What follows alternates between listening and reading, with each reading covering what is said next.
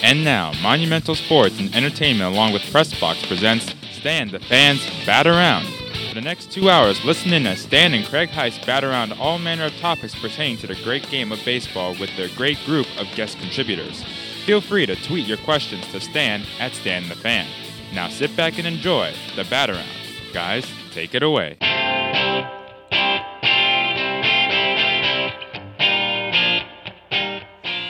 And welcome aboard on this Saturday, September the 9th, 2017. Stan the Fan and Craig Heist, Bonza Tufa, running the board to make sure things go smoothly. And that's a 50-50 proposition because of that, Craig. Yeah. But this is the Bat Around. Welcome in. Here's what we've got for you today on the show at about 10:15. My second cousin. I don't mean second in the number like I've got a first and a second. He is a second cousin of mine, Eddie Matz of ESPN.com. Very good sports writer, baseball writer, and generally a good guy, too. He joins us, talk a little bit about the teams that he covers, the Nationals and the Baltimore Orioles. At about 10:40, an old friend who used to do Oriole telecasts in Baltimore on Home Team Sports, and I think he did a year of Masson, I think. I do believe so. Yeah, Michael Regai, who lives in the Cleveland area, will join us to talk about this amazing run that the Terry Francona-led Cleveland Indians are on, one that has seen them win 16 games in a row. And Craig, it's one thing to win 16 in a row. During those 16 games, they've outscored their opponents 114-28. They've had 5 team shutouts during that time and only been behind in 2 games. And I probably think that's probably maybe a total of 4 or 5 innings in the 16 games. You know, it's funny. Everybody talked about and has been talking about what the Orioles need to do to make the playoffs and things of that nature. And they always say, well, they got to get on a hot run. This is the definition of a hot run. Yeah. This makes 7 in a row that we did about right. 3 weeks ago. They have not lost since August 23rd. It's incredible, and a lot of people thought that this team was the team to beat and is the team to beat in the American League, despite all the Red Sox accolades throughout the year and what the Houston Astros have been doing. But everybody kind of thought this was the team to beat, and whether or not they get a healthy Andrew Miller back and things of that nature, because I think that is exactly imperative for them to have to go for the postseason. For the postseason to make a deep run. But what they're doing right now, without a couple of key guys, is pretty amazing. Yeah, it really is. It really is. I now see it's really fascinating. This is my 6th year doing the baseball, my own version of the baseball power rankings, and I was right on the money when the Dodgers were about to get hot. They moved up. They were number 2 behind the Astros back in early June. Where are they now? They were number 1 coming into this week, but the confluence of what's happening where they've lost 8 in a row and 13 out of 14, and the Indians winning 16 in a row. The Indians have been number 2 now for about 3 or 4 weeks. I think the Indians moved to 1. The Dodgers moved to 2. Houston probably stays 3 temporarily. They just moved from 7 to 3 when they acquired Verlander. And the Nationals they might move into 3 now. They are only 5.5 games behind the Dodgers. Right, and they got the Dodgers next weekend. And they got the Dodgers next weekend at home. It's a pretty incredible run that they're on right now, as Max Scherzer won his 14th last night. Wild game down there last night with 11-10 Nationals holding on to win. Tell us about Michael Taylor's night. Well, Michael A. Taylor. Michael A. Taylor last night goes 4 for 5. What's the A stand for? Awesome? Last night it stood for assist last night, right? Because he nailed a guy at the plate on a sacrifice fly, or what would have been a sacrifice fly had he scored. But Michael A. Taylor, 4 for 5 last night, a career-high 5 RBI, including an inside-the-park grand slam homer, which was just a rocket into center field, which Odubel Herrera came in and kind of misjudged. He made a leap right at the end, and it's one of the toughest things to do for an outfielder is that ball that's hit right at you, because sometimes you don't know whether it's going to sail on you, you don't know whether it's going to dive down. Well, it sailed on him, and he kind of misjudged it. He made a leap. The ball went over his glove all the way to the center field wall, and 3 guys scored. And then I will say this, a good relay throw probably got Taylor at the plate by about 5 or 10 feet.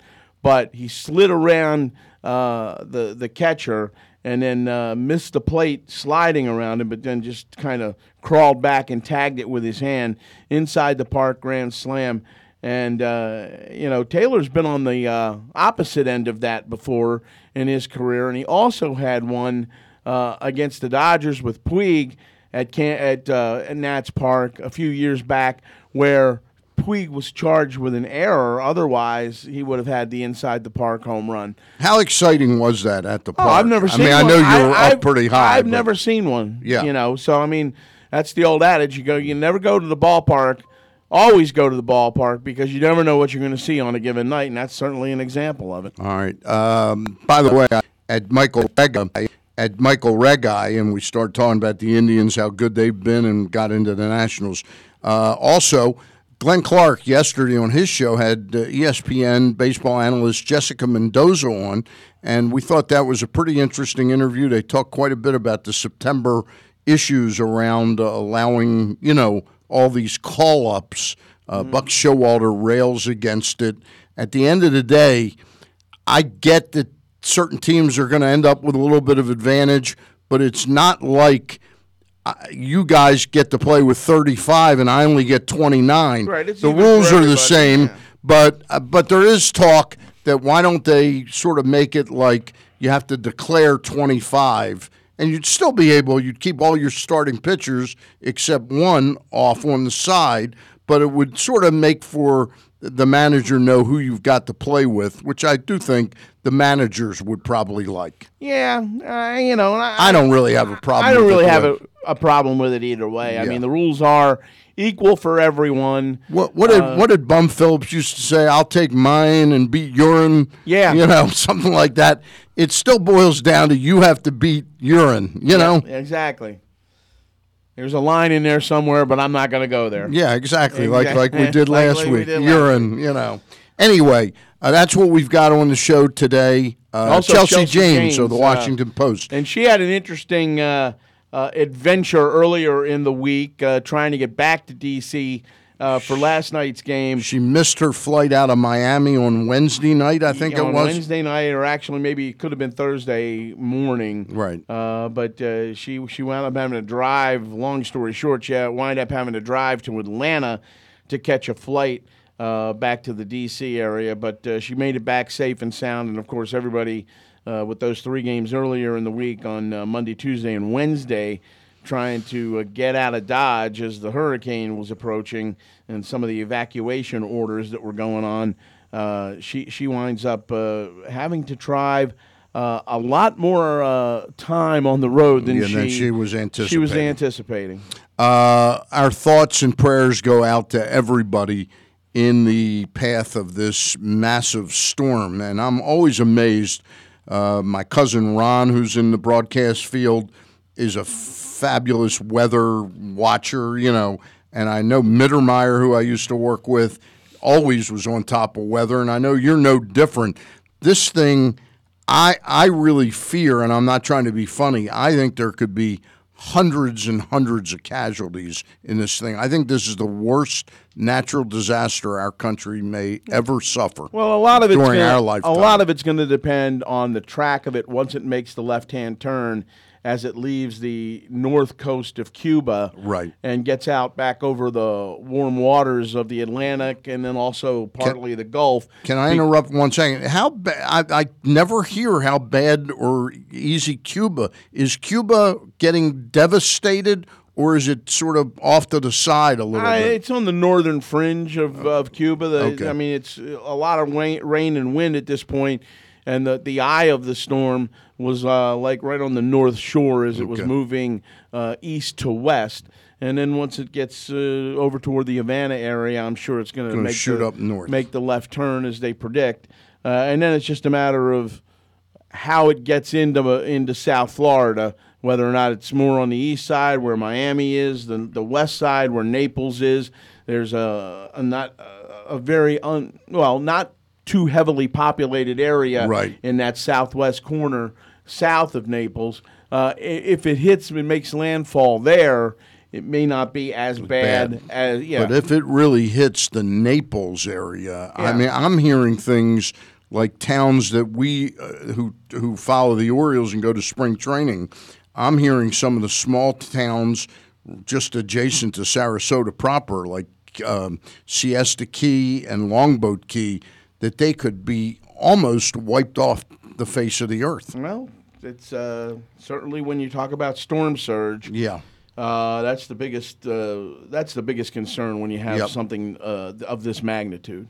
It's interesting because the one thing that I think somewhat helps Western Florida is that Irma is fringing Cuba, because since the eye is fringing the land, it's weakening the hurricane. It does weaken it, but if it makes that left turn, the waters, between the Atlantic and then the Gulf of Mexico, right there. Yeah, that's some talking warm about, water. You're talking about 85-degree water. Also, last night, I mean, I'd heard much of yesterday, not that they were lessening the threat, but that Irma had moved to a Category 4. Last night, before I went to bed in the 2 o'clock range, I'm watching the Weather Channel. It's back to being a Category 5, and I'm watching like about a half hour of the Weather Channel, or I was watching a half of it during the Dodger game. I had it on for a little bit, and it said 19 million people under a storm warning. At 2:30 in the morning, it was 23 million people were under a storm warning. So this thing just, the scope of it is somewhat unpredictable, and it does depend, like you say, where it actually really hits. Right, and which track it takes once it gets to land, because obviously if it kind of goes up through central Florida, it's going to weaken the hurricane, but then what you wind up having is a lot of rain, a lot of wind. If there's I hate when we get rain and wind. Exactly. Yeah. But there's a situation where if it goes to the East Coast, which it doesn't appear like it's going to right now, then you're talking about places in South Carolina, North Carolina, who have to be prepared as well. Left Tampa under the watch at this point. Yeah. So this is nothing to mess around with. So how it's affected the calendar in sports, the Miami Dolphins, and I got to be honest with you, it strikes me as odd that the Dolphins and Tampa Bay are scheduled to play the beginning of September, the first week of the season. It would seem like you'd want them to play mid-October on rather than have a game between two Florida teams because of the possibility of this. No, I don't think that makes a whole lot of difference. I mean, to me, the possibility, how often does the hurricane, come through? I mean, I don't think anybody a couple years away makes a schedule looking at it that way. But what is that's in the bus that 3 college football games, Florida State, Miami, UFC, I think, too, as well. They were all wiped off, all postponed.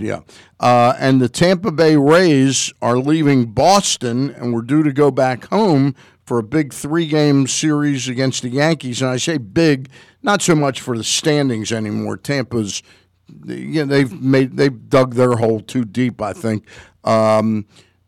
But now, and there was rumors that they were going to move the games to New York or to Baltimore. Or Chicago. I had never heard Chicago. But they ended up electing to do it in New York at Citi Field, which seems like still a slight advantage to the Yankees somewhat. But I guess, when you got 2 teams you're talking about, it's just as well to have one of them be able to sleep in their own beds. Well, it's a Major League Baseball decision, too. Yeah. And they have the final word. And they couldn't possibly make a mistake. No, of course not, no. But they had the final word on it. So 4 games. This Cleveland Indian team, how good do you think they are right now? Well, I think they're as good as everybody kind of thought they were going to be. The team that made the World Series last year from the American League, and I think a lot of people thought that this team was probably en route to going again this year. And this stretch that they're on right now pulls them away from everybody in the Central. And I think Terry Francona is a very good manager. But to me, still one of the biggest things when you get into the postseason, and it's a shortened game for the starters. as well as what you're thinking about bullpen wise. I think it's imperative that this team have Miller back, Andrew Miller back, if they're going to make the kind of run they want to make in October and try to get back to the World Series. But they're hitting on all cylinders right now, and it's a real fun team to watch unless you're playing them.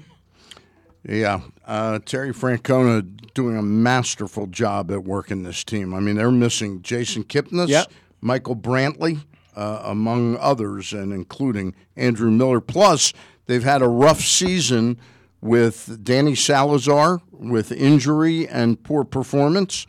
But Salazar, as a matter of fact, because of how well Clevenger's pitching and how well Tomlin came back, they've moved Danny Salazar now to the bullpen to shore up that bullpen in the absence of Andrew Miller. Well, and we have Brian Sinkoff just texted me and said, this season's given me heartburn. 1 minute you think this season's over, and the next minute they're back in the playoff hunt. He says, however, I think their starting pitching will ultimately be the final downfall, and I think most people do agree with that. He says it's just awful and routinely has them behind early in games, and that is the case. You think about the Yankee game a couple of days ago, the makeup from the rainout on Wednesday night. They played it Thursday afternoon at Camden Yards, and Kevin Gausman, although Buck thought he threw the ball pretty well, gets him in a 3-0 hole early on the Aaron Judge home run, and you're fighting back from that. And then last night, no offensive run support at all for Wade Miley. And here's a team now where all of a sudden the offense was going at a pretty good clip. They've scored 1 run now in the last 2 games. I have to be honest. At the end of this season, we'll look back on it when we do the postmortems. And Eddie Matz is on with us. And why don't we plug him in? And Eddie, will get your thoughts on this. But the postmortems will center upon the Orioles starting pitching. And while Bundy and Gausman have had their moments this year, they both came up incredibly small against the Yankees. Eddie, your thoughts? Yeah, no, that's you nailed it. And the Orioles pitching is long been the problem, right? The starting pitching, and what got them back in the hunt there was the fact that Bundy and Gausman were doing what we always thought they would do. They were hot, and even the guys following them were doing all right. But when the other guys aren't pitching well, which is kind of what we expect from like 3 through 6 in the rotation, you can't have what you had from Bundy and Gausman, not in September, not against the Yankees, not against one of the teams you're trying to chase. And they're human, right? Like everyone's got good days, bad days, on days, off days, but it's a killer.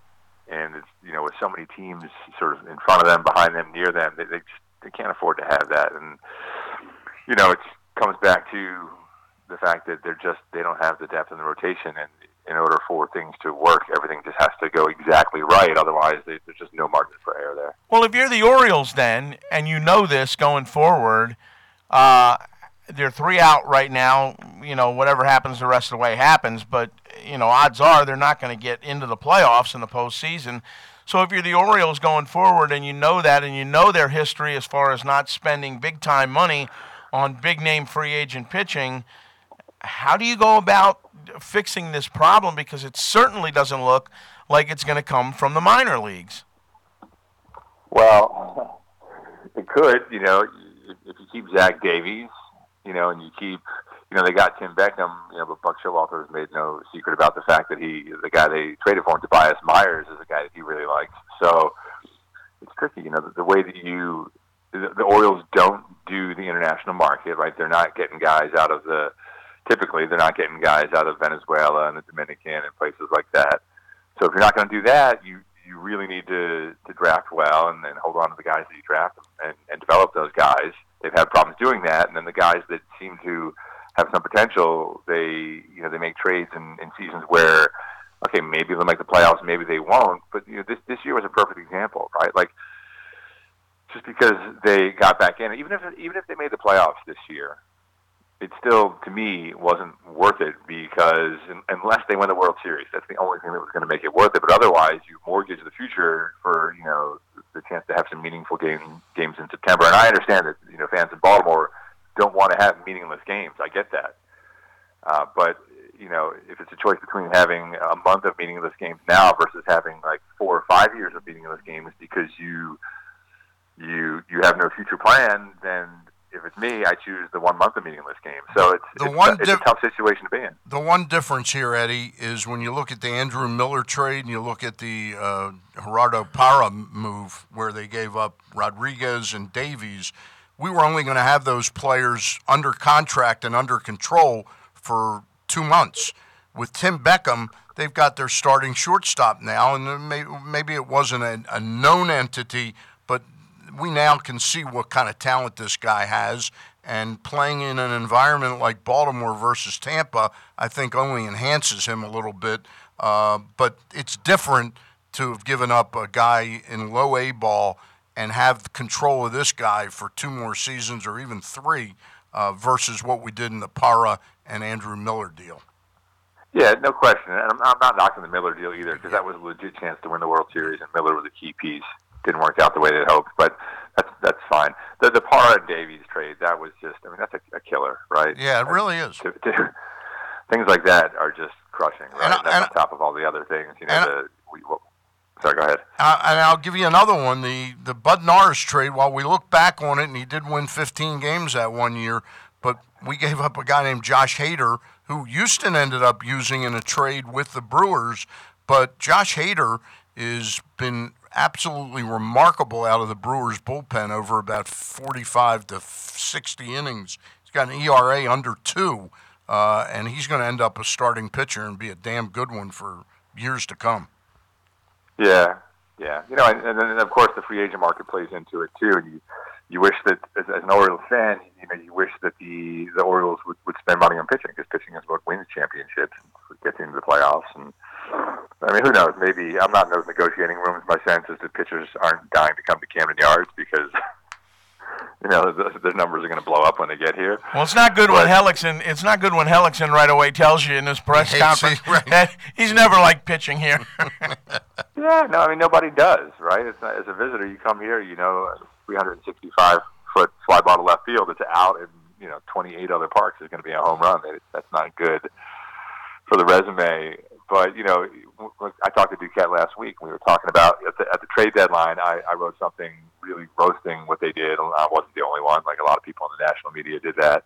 And then after they came back and cut the lead down and won 7 games at the end of July, I kind of wrote a little bit of a mea culpa. But I was kind of half in and half out. It was a mea culpa, but it was also I still think it wasn't the right move. And Duquette told me, he said, "Look, this is our fans want to see these meaningful games. They want to see us compete for the pennant." And on the one hand, I get that. Great. And I understand that, and credit to him for giving those fans what they want. But if that's really what they want, the way to get that is to get pitching, starting pitching. So if that's really what they want, you really want to give them what they want, figure it out. Well, get them starting pitching. The other thing is if they really want this, why weren't they coming out? I mean, that's been a shocking problem to me this year that's developed. In other words, when Duquette takes over, the club's attendance began to ascend a little bit. And with the Freddie Gray situation in 2015, it took a dip that was explainable. And now in 16 and 17, that dip has continued to where, these most recent homestands, if they're not a giveaway on a weekend, they're drawing 16 to 20,000 people. That's not. Yeah, that doesn't sound like a fan base that's really excited about the product. Although on TV they're watching, Yeah, and I've talked to guys about this, and you ask them if they care, and they said no. As long as we're being supported, we don't care if they're coming to the park or watching on TV. But to me, that's BS. Like as an athlete is performance, right? Mm-hmm. And growing up, I did both. I was like I was the original High School Musical. Like I would do like theater and I would do sports, and what I loved about both of them is that there was like a performance element. The bigger the crowd, the more amped up you got. Yep. And there's you feed off of that, and there's a give and take. And so I think the players are just saying the right thing, but I think deep down it's got to kill them. And it's hard to watch. And everyone in Baltimore, I've written some things about this, and on the comment boards, people make excuses like you mentioned, Freddie Gray as a reason, and the Nationals being in town is a reason, and being competitive now. The Ravens are a reason.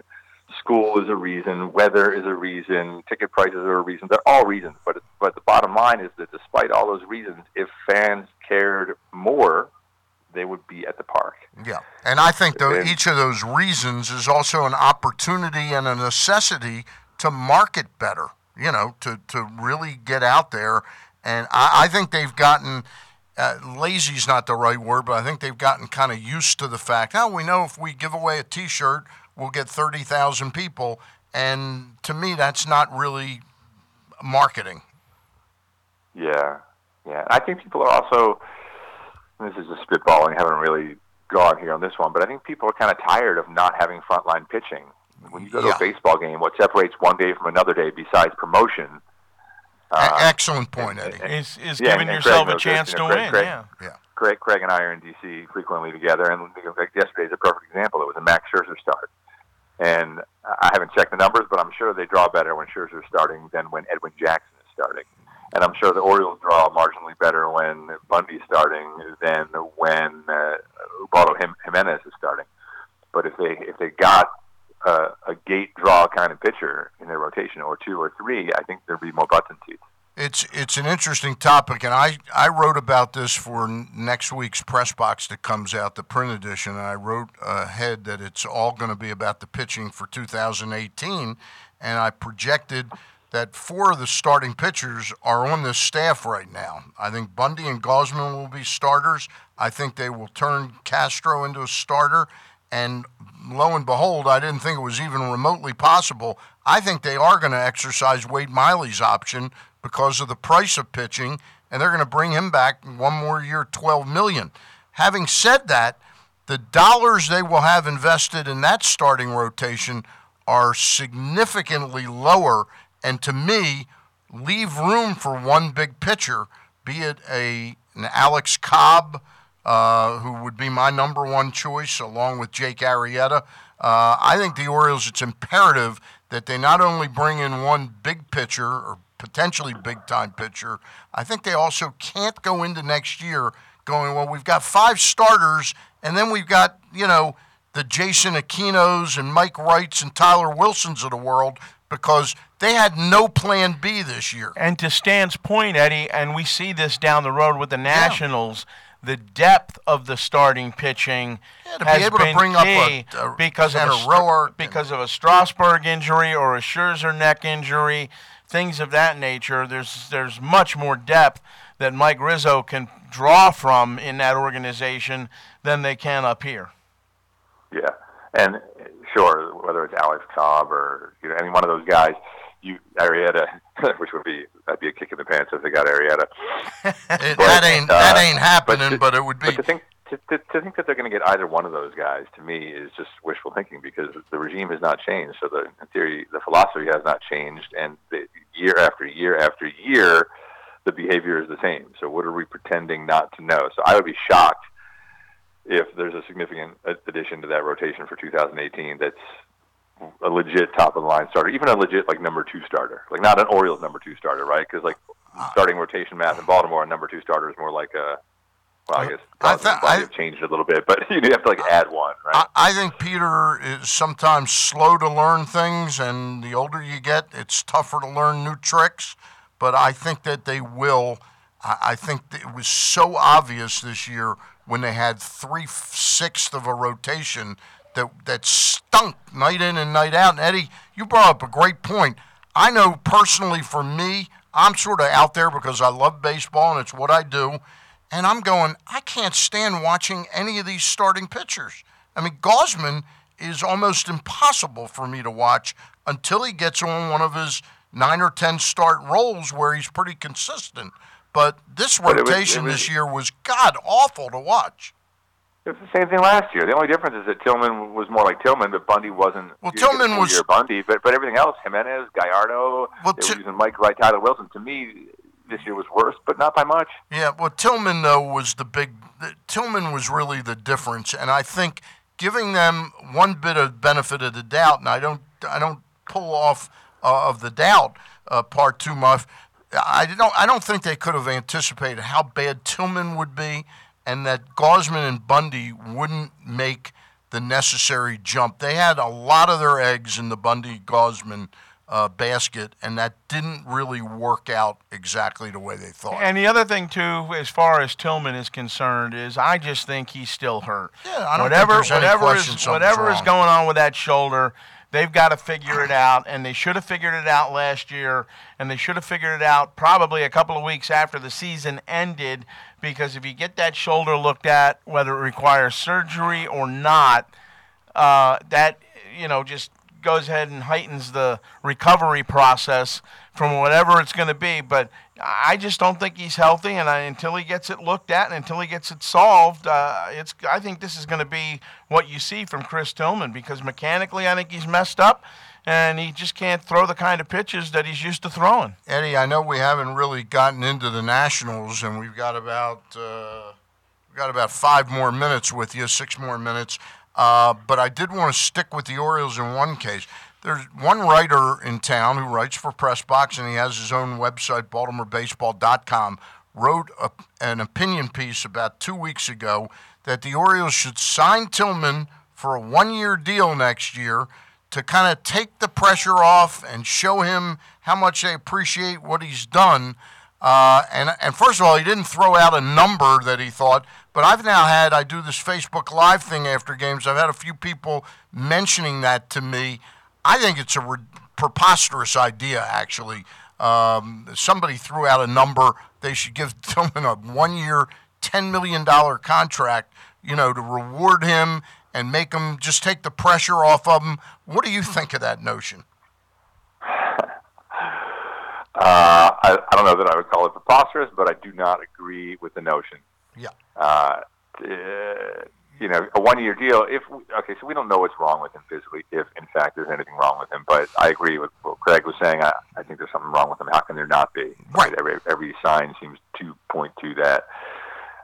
So if there is something wrong with him, you sign him to a 1-year deal. There's a good chance you get no more than like 10 starts out of him, because he might end up having some kind of surgery or something where he's not even on the mound in a real game until like the All-Star break. You have no idea. So to me, that's money out the window. If it was like, I don't know, a $1 million deal, maybe. But even still, I wouldn't. I would just, Yeah. Sometimes you just. You know what they owe him? They owe him the $22 million that they've already paid him over the course of his big league career. Right. He's gotten plenty from them, and he's gotten plenty of, I think, opportunity. To Buck Showalter's credit, I think one of the reasons we keep seeing them run him out there is because they feel like they owe him that in his free agent year. That they don't want to put it out there that if he is hurt, then if they label him as such, it's going to damage his value. So I think they're giving him every chance to show that he can do it. So I think they've given him what he's owed and more. Yeah. So I wouldn't do it. I mean, the only way I'd consider bringing him back would be on a $1 million deal that if you make the team out of spring training, it jumps maybe to $3 million.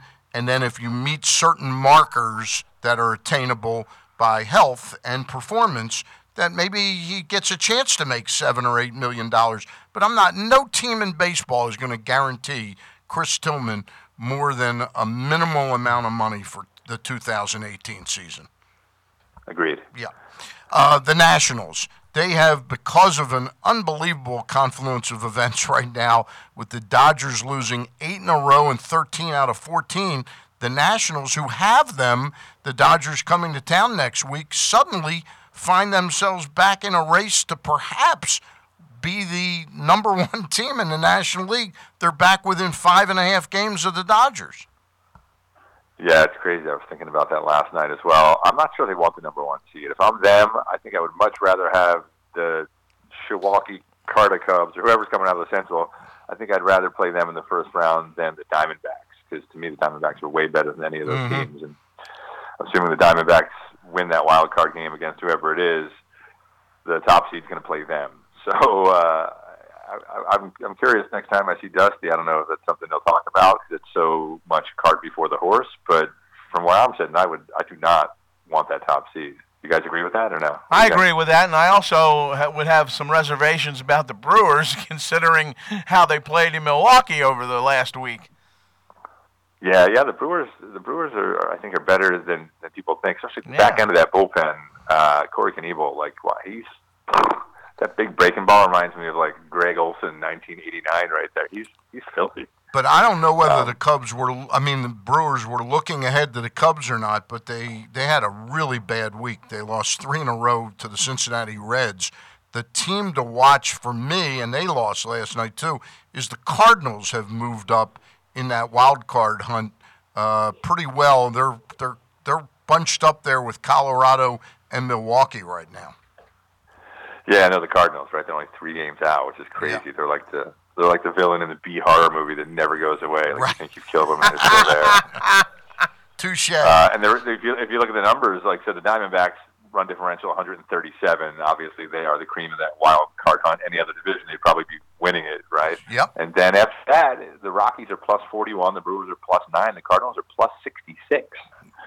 So, yeah, at this point, that second wild card spot could be anybody's. But regardless of who it is, I think they get just completely waxed by the Diamondbacks in that one game, whether it's Greinke or Robbie Ray or whoever they throw. The Diamondbacks are a good baseball team. That whoever faces them, whether it's a wild card game or an NLDS, is going to have their hands full. Eddie Matz of ESPN.com, you do a super job, and I'm proud of you as a cousin and a friend. And give my love to Whitney and the kids. All right, guys. Thanks. Have a good one. All right. Thank you, Eddie Matz. There you go. Eddie Matz of ESPN.com. He can't stand you. We talk a lot. I don't know many people. I'm just saying. I don't know many people that like me right now. This is the Bat Around for a Saturday morning. I'm so glad today. I only have one more set of this program to do with Craig Heist. Uh-huh. By the way, we didn't announce it earlier. I had an invite from somebody at Stevenson University. I'm going out to their first game of the year today, which starts at 12 noon, and I'm going to meet the new president of Stevenson University, Dr. Hirschman, up in his box. So Craig Heist is going to take over after our Michael Regai interview, and that'll make me happy in more than one way. We will return after these words. Just think how it's going to make the listeners and viewers. Well, I know it's going to be probably the best show in several weeks now, there you go. The hour of 11 to 12. We're going to take a timeout. When we get back, an old friend, and I do mean a friend, Michael Regai, who did Oriole baseball for about 6 years, at Home Team.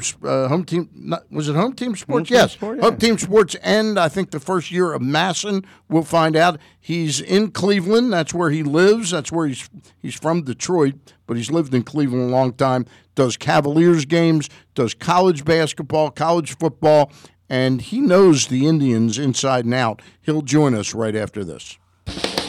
Members of the GCR community, they're telling me about their experiences at Full Circle Tire and Auto. Steve Berry, why did you take your vehicle to Full Circle? I saw a service light on the dashboard, and I called the dealership, and they told me it was going to be about $200 to do it, and I heard the commercial for Full Circle Tire and Auto, and I called them, and they told me that they could save me even more money than I thought. They were about $100 less, and it turns out that they didn't have the correct fluid for the car, so they actually went to the dealership and got it, and didn't charge me any extra for it. And that's not all they did for you, was it? About a week and a half later, they sent a personalized thank you card from Amy and the team. They signed it, and it's actually really nice, something I've never experienced before. That's the difference at Full Circle Tire and Auto. 410-676-2277. That's 410-676-CARS. 1304 Governor's Court, Unit 110 in Abingdon, and FullCircleTireandAuto.com. Guys, can you believe that we've been in Section 336 for 25 years? Well, yeah, 25th anniversary of Camden Yards. Yeah, we've been in Section 336. Well, I mean, technically. Are we? Well, technically we're in 334. No. Section 336. We're in Section 336. Yeah, like our podcast, that's who we are. We're Section 336. Every Monday night at 7:30. Every Monday night, yeah. But, when we go to the stadium, we tend to sit in 334. But the ticket's screwed up. We can touch Section 336. I walk past, I say hi to Ryan in Section 336. Yeah, and when we say hi to Ryan, we can talk Orioles because we always do here on the show, Section 336. Yeah, so Section 336. Section 336. That's where we are. Just lie to him. Press box. Find Section 336 at the podcast tab at PressBoxOnline.com or by going to iTunes or Section336.com. Looking for a challenge? Push yourself further. It begins when you enlist as a soldier in the U.S. Army. You'll be trained in one of more than 150 career fields and could even earn money for college if you qualify. To find out more, visit your local Army recruiter or log on to GoArmy.com. There's Strong, and then there's Army Strong, paid for by the United States Army. Money for college. More than 150 career paths. Up to $40,000 signing bonus. Visit GoArmy.com/40K bonus. Hey, it's Glenn, and you might not know this, but we actually have a great wrestling podcast. Well, it's an okay wrestling podcast. No. Don't sell us short, Glenn. This podcast involves the main event, AJ Francis. That means it is the best wrestling podcast. Look, just because you're bigger than us does not mean you're better than us. It does not mean you're the main event. The brains are the one that brings people to the table when it comes to podcasts, so it's me who brings people to jobbing out. Are you kidding me? Aaron Oster from the Baltimore Sun and Rolling Stone, you're the worst. Literally the worst. Like, no one has ever tuned in for your opinion. Got real quick. It's Jobbing Out. Glenn Clark, Aaron Oster, and AJ Francis of the Washington Redskins. He Terp. Every week we're talking pro wrestling. You can find it by going to Jobbing Out on iTunes or SoundCloud, or by clicking on the podcast tab at PressBoxOnline.com. PressBox's Project Game Day is back at halftime of every game. Glenn Clark goes live on PressBox's Facebook page to chat about how the Ravens have performed thus far. And after the game, Glenn is joined by the NFL chick, Sarita Hubbard, to break down all aspects of what went right or wrong for Baltimore. Watch live at Facebook.com/PressBoxSports. Project Game Day is presented by Par XL and also brought to you by the U.S. Army. We'll see you for Project Game Day. Kyle, here's the thing. Since we're streaming live now every day at Facebook.com/PressBoxSports, video-wise, I'm going to need you to step your game up when it comes to what you wear to work every day from 10 to noon. I hear you. I mean, they can't see my legs. I can still wear the chaps. Okay, that's fine. I just don't understand for me why they have to be assless chaps. I have the chaps that I have. Okay. And I have the toes that I have. This is what we do every day from 10 to noon. Glenn Clark, Kyle Ottenheimer for Glenn Clark Radio. I'm not sure that you'll learn anything. I'm not sure that you'll ever really be entertained. But afterwards, it's going to be a pleasant experience for all involved. How does that work? Yeah, don't worry about it. Glenn Clark Radio and Facebook.com/PressBoxSports. We are back on the Bat Around. Stan the Fan and Craig Heist doing our thing on Saturday mornings. I'm here for one more segment of the show, and then I'm off to Stevenson University to watch them play King College or something. Do you know that college? No, I know Stevenson University. They're playing King College in Pennsylvania or something like that. Hey, joining us right now is an old friend, and I do mean old not in the age sense, but long time, is Michael Regai. Michael, how are you? Hey, Stan, Craig, how are you guys? Great to hear from you. We're doing great. First of all, I always forget to ask when I book you to be on the show, what are you exactly doing now so we can say what Michael Regai is doing? Because I know you do about 20 things. Yeah, kind of a mixed bag, Stan. I mean, today I'll be calling those Fighting Bison of Howard University against Kent State, one of those FCS, FBS football extravaganzas. And how about that upset win by Howard last week? Yeah. So is that the number one? Is that the number one upset of all time? Yes. Unbelievable. Yes, as far as I've been told, as far as point spread wise, yeah, they were a 43-point underdog back in 2007. First year for Jim Harbaugh at Stanford. They were 39-point underdogs against USC in the Coliseum, and they went out and won. But since then, yeah, this Mike London and his Bison last week went out to Sin City and laid that big upset on UNLV. So, yeah, looking forward to seeing Kalen Newton, the younger brother of Cam Newton, the freshman starting quarterback of Howard. So, we'll see. Maybe Mike London can have this squad on track for an FCS playoff berth later in the year. You still doing stuff with the Cavs, too? I am, yeah. Cavaliers shows, Browns shows, Stan, TV, radio, pregame, postgame stuff, and call college football and basketball for both ESPN and Fox. So, staying busy, and I enjoy it. What's the radio station out there, Mike? It's ESPN Cleveland. It's WKNR. That's 850. It's part of the the ESPN family. You get a chance to see Matt Lodi out there much? Yeah, he's around the scene here. Sure. There you go. Matt does a lot of the same stuff out there in Cleveland that I do here in the Baltimore-Washington corridor. Yeah. Well, I know we had you on to talk baseball, and there'll be no shortage of time to do that. What do you make of this trade that the Cavaliers were more or less forced into or leveraged into by Kyrie Irving? The return seemed to be pretty good, but now I'm reading that even after reworking the deal a little bit, there are concerns that Isaiah Thomas's hip injury could be even worse than they thought. Yeah, Stan, that pretty much sums it up. There are a lot of people that believe, and of course the Cavaliers brought Isaiah Thomas and Jay Crowder in and, had the introductory media gathering with them the other day, and they didn't want to talk about it. So, I've been told by some folks in Boston it might borderline on the chronic as far as the hip condition goes for Thomas, and of course that would not be a good thing. I don't believe he's not going to start the season. I think the Cavaliers honestly are thinking you get him back, January, February. Wow. And that long NBA 82-game regular season, and then have him set to go in mid-April come playoff time. But I don't know. This is a unique situation, guys. I mean, you said it, Stan. Kyrie Irving, he really came out with something out of a different bag. Yep. I think the initial thought was, you're walking away from playing with LeBron James and a team that's going to 3 straight NBA Finals and won one of them. But Kyrie, he wants to run the show. He wants to be the guy, and he comes out and says that. So. Yep. We'll see. I don't think I've said it here. I said it when he was in his first couple years here. I don't believe you will ever win an NBA championship with any team that has Kyrie Irving as its elite guy or number one guy. Yep. I stand by that, and we'll see. We'll see if he can prove me wrong. Be interesting to see, though, with Isaiah Thomas and that hip, because we all remember the playoff series against the Wizards in the I guess it was the quarterfinals last year. And how he performed there. So it's interesting to see how that hip responds and whether or not he will be ready by January or so. Michael, yeah, you're right, Craig.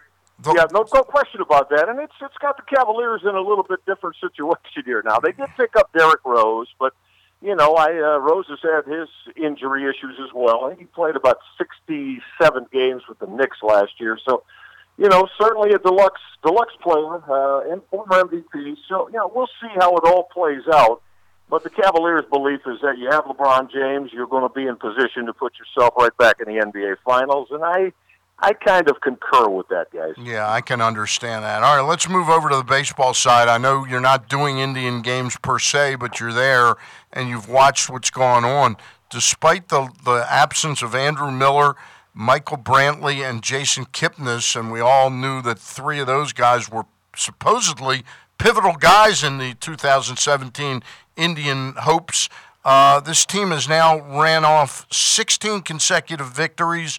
They've outscored their opposition in those 16 games, 114-28, thrown 5 shutouts, and only been behind in a couple games. Just how good are these Cleveland Indians? They're good, Stan. They're a very deep and talented baseball team for the reasons that you just mentioned. I mean, now I contend that 2 of those 3, now Kipnis is not having a good year. Brantley came right back all-star, hitting 300, just as he had been for the 3 previous years. Andrew Miller, of course, as we know, one of the most devastating out of the bullpen guys in baseball. So, it's showing that this team has a hell of a lot of depth. I mean, they got guys that have certainly stepped to the forefront. Jose Ramirez has had a terrific year. Carlos Santana has had a big second half. They picked up Jay Bruce. And, Stan, you mentioned the starting pitching. I mean, between Kluber and Carrasco and Mike Clevenger and Trevor Bauer, they're 14-0 pitching to a 1.80 ERA in this 60-game win run. So that's pretty silly. I was having some fun with Cleveland fans the other day. Now, I could tell you the previous 8 before last night's win over the O's were gimmies because check the lineups that Detroit and Chicago put out on the field against them. Absolutely minor league lineups. Absolutely pathetic. Listen, Yeah, you still got to go out and you still got to go out and play hard and take care of your business. But those 8 were against virtually minor league lineups. So, but the run's phenomenal. Terry Francona has done a masterful job in mixing and matching. And again, without I contend without Miller and Brantley, I don't know. We'll see. Fans here now, they're already starting, of course, well, hey, listen, don't need them to win. Well, right. I take great exception to that. October baseball is a whole lot different. So Well, we'll see. But no, the run has been phenomenal. If you'd have told me that they'd back up last year's 14-game win streak with one of 16 now, it's very improbable in the game, as we know. And they have really turned it on and going to coast to a division crown and maybe the number one seed in the American League. You know what's amazing is when you go back and analyze how you get certain players and you look at Corey Kluber, I think people forget. I can't even remember who the Padres got in the deal, but that was a three-way deal. That was a three-way deal with the Cardinals, Padres, and Indians. Indians get Kluber, Cardinals get Jake Westbrook, and San Diego got an outfielder, a fringy guy. At that time, he was more of a prospect. I can't remember his name, never amounted to anything. Corey Kluber may be as good a pitcher as there is in the game of baseball. Well, there's no question about it, and I think everybody immediately, goes to Clayton Kershaw, or Max Scherzer or Chris Sale, and hey, listen, I'll take any one of those three guys, no doubt about it. I've always been a little bit more leaning toward Kershaw or Scherzer in the last couple of seasons. If you gave me one guy, that old, hey, give the baseball to one guy to go win for you in October, who you giving it to? That having been said, Kluber is, they nicknamed him Klubot here, kind of like a robot thing, because he doesn't have much of a personality. He's not a guy that smiles a lot or is, want to banter with you, Stan and Craig. And, he doesn't say too much, but, man, I'll tell you what. Yeah, he is as dominant as a starter as we've seen in the game over the course of the last 3 years. I mean, you look at him and you say, well, he's not, he doesn't have that devastating two-seam, four-seam fastball. He's a 93, 94 mile-an-hour area. And yet, his slider is almost unhittable. He is tremendous with being able to pitch to all four quadrants of the strike zone. So, listen, how can you say he's not as good as all those other guys I mentioned when it comes to now doing this consistently year after year for him? By the way, that outfielder's name was Ryan Ludwig. I just looked at Ryan Ludwig. Yep. Thank you. I was like you, drawing a blank on it. Very good catch there. Yeah, you're right. He didn't do a whole lot with the Padres. No, he didn't. Well, let me ask you this, Michael. In terms of going forward, everybody's talking about the Orioles now, and they've been within a game of the wild card. Now they're 3 back after losing to the Yankees and then the Indians last night. But when you talk about hot streaks, and that's what everybody says the Orioles need to have, I guess what the Indians are going through is exactly just that, and that's the kind of thing the Orioles kind of need the last 3 weeks of the season. Yeah, now they're going to be able to put that together. I mean, they're going to be able to, be nice, like maybe they got 20, maybe 16-6. Yeah, something like 7, that. Yeah, something like that. I mean, and not with this starting pitching, I don't think. That's not going to happen. I hear you. Maybe they're going to have to bludgeon everybody to get a wild card spot. It's hard Bring to back some of those 3-run bombs, about 3 of them a game that Earl Weaver used to love. Maybe they can win 11-9 every night. I was going to say it probably starts in the warehouse and people need to be bludgeoned.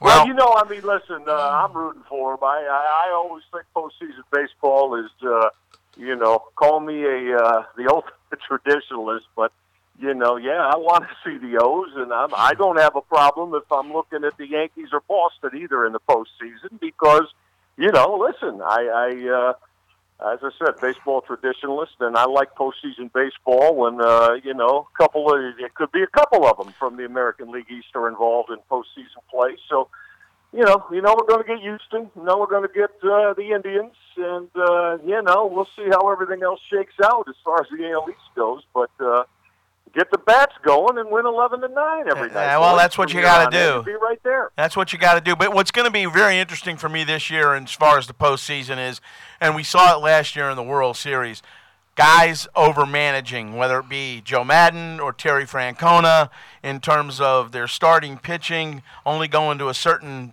place in the game before turning it over to the bullpen. And last year, I thought, Andrew Miller at times was not used properly, and certainly you can say that about Madden and the way he constructed things down the stretch. Yeah, no, there's a lot of conversation about that here, and that's now Terry says, Francona, that's the beauty of Andrew Miller. He said, to him, he always believes, Stan and Craig, that sometimes, he said, what about if you go through a 3, 4, 5 hitter in the other lineup in the 7th inning? Why can't you look at it that the save is gained right there? Yeah, well, and so last year, Craig, to your point, Andrew Miller in the postseason pitched in the 6th, the 7th, the 8th, the 9th, and, of course, a couple games that won extra innings. He pitched in the extra innings as well. So you never know where Francona is going to get him up and get him in at, and a lot of it is based on, where is that opposition in the lineup, and Francona goes by his gut. If he feels that a save occurs in the 7th inning tonight, you're probably going to see Andrew Miller. Yeah. We're talking with Michael Regai. Michael, I know you weren't the play-by-play voice of Oriole baseball the year it opened, but this year we've celebrated, and I get confused as to why they do it this way. This is the 26th year of Camden Yards, but the season was spent celebrating 25 years of baseball at Camden Yards. When you got there and had that gig and were coming to that park nearly 81 times a year, what were your impressions right out of the gate of Camden Yards? Phenomenal. Very best in baseball. I mean, that's the way I felt about it then, and there's some other real nice yards around the game. I love the Giants yard out in Frisco. There are others, as we said, that I like a lot. I like New Yankee Stadium a lot, even though I miss the tradition of the original in the Bronx. But, to me, it is the very best. I mean, that's arguable, of course, but I felt that way. Like I said, 97 to 04, calling the Birds, and just phenomenal being able to go to that beautiful baseball cathedral every year, every day of the year, as you said, Stan, 81 days a year. So for me, I think the intimacy of it, it is extremely fan-friendly as to being able to really feel and experience the game wherever you are. Some of the other new ones are kind of expansive. They kind of the upper decks kind of are set way back, and that's a thing I think the Orioles were able to avoid with Oriole Park. So, it was.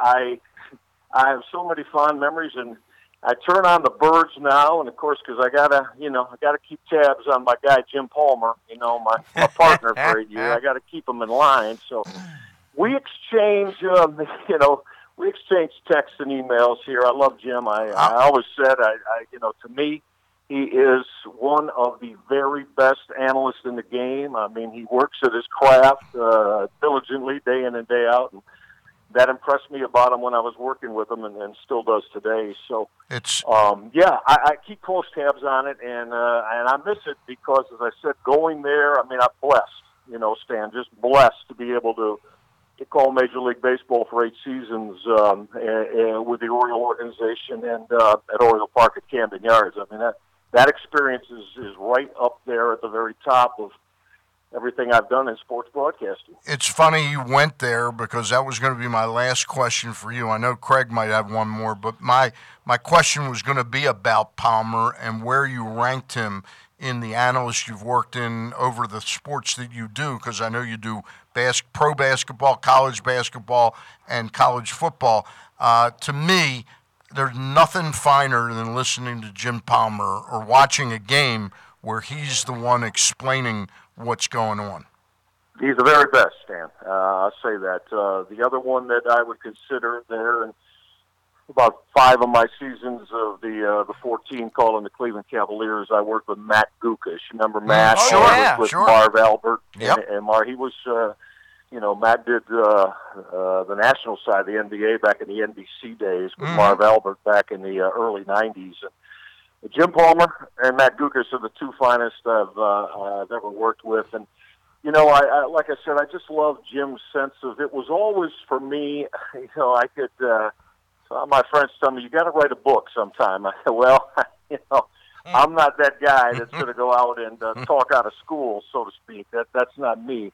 But the even over and above in the booth, guys, for me, the times I cherished and treasured the most with Jim as a broadcaster, like in that 3 o'clock, 3:30, 4 o'clock in the afternoon, when we'd either be, Davey Johnson, Ray Miller, Mike Hargrove, whoever, but we'd go to the visitors clubhouse, and his ability and the rapport he had with everybody in the game. And that's what I mean about doing his homework, because, he'd go up to the lockers of, bullpen guys or extra guys who were playing that day, and he made sure that he knew everything about their situation, to be able to take into the booth that night. And, guys, I got to tell you, I won't mention him, but, I've worked with, on the other end of the spectrum, I've worked with so many guys that, whether it's been football, basketball, baseball, guys that, ex-players, ex-coaches that just don't do a lot of homework, you know what I mean? Don't do a lot of prep, really don't have a good feel for, Well, now you're talking about guys like me and Craig Heist. No, you guys do your homework. So for me, Jim is the very best, and I tease him in there, but there's no one. I agree with you. There's no one that can get into the grassroots of the game and bring it to life during the course of a night of baseball like he does. And I mean that sincerely. I've told him that how I feel about that with him, and it was always a pleasure to be able to talk the game with him night in and night out. Calling Orioles baseball, because that's the best. That's where I feel that he shines. So, yep, right at the top of my list is Cakes. No question about it, guys. Michael, we got to let you get out to the Kent State Howard game, but I know Craig's got one more question for you, and then we'll let you go. Mike, if you had to pick right now, and you see the stretch run coming down here in the last couple of weeks, if you had to pick one team that you think is going to win the World Series, what do you think that is, or who do you think that is? And conversely, what do you think of the Nationals' chances when you stop to look at a rotation that's going to feature Strasburg and Scherzer and Gio Gonzalez? I like it. Those three, you feel if you've got three come October that you can count on day in and day out, you shouldn't really, maybe in a 7-game series, maybe a manager might want to go with four starter Heisty, as you know, but well, then you can throw Tanner Roark into that mix too. Well, there you go. Then if that's the case, then you feel good about giving him the baseball. You know what? I surprised a lot of people. I like the Houston Astros. I like them from the beginning. Yeah, they've had, as every team will. Sure, they hit a tough stretch here recently, but, listen now, adding JV, Justin Verlander, I watched him the other night. Looks real funny, not in the Tiger uniform either. But I like Houston. I love their everyday lineup, and I think they're a baseball team that now, there's not a lot of experience there in October with a lot of those guys. Verlander will help that. But, you got Verlander and you got Keuchel and you got McCullers and then that lineup, the hitting lineup, I like it. I like it, and I think they could win it all. Now, that's, again, the experience factor we'll see. But I like Houston, and I think they're the team that I think's going to win it all. I think this has evolved into, with the sudden crash that the Dodgers have had, losing 13 and 14, the Astros picking up Verlander, the Indians' hot streak and the confidence that can bring about, and the Nationals. I think this is kind of going into it. I'm really excited for this postseason. Yep, I agree with you. You named four, and you can make a strong case for any one of those four guys. There's no doubt about that. So it should be an exciting postseason, and I think one that's what's better in October baseball, though? Nothing. September is real good, and October is even better. And you know what? The other thing about this, too, is when you think about what Stan's saying about the Dodgers, the question really becomes this stretch where they have not played well. Does that hurt them going into the postseason, or can it be a wake-up call? I think it's been a shock to their confidence. I think they were so good for so long that they got on autopilot, and now they're going to try and reinvent themselves. And I'll tell you what, I watched last night Charlie Steiner. You know Charlie, don't you, Michael? Yes, very well. Yeah. Yes.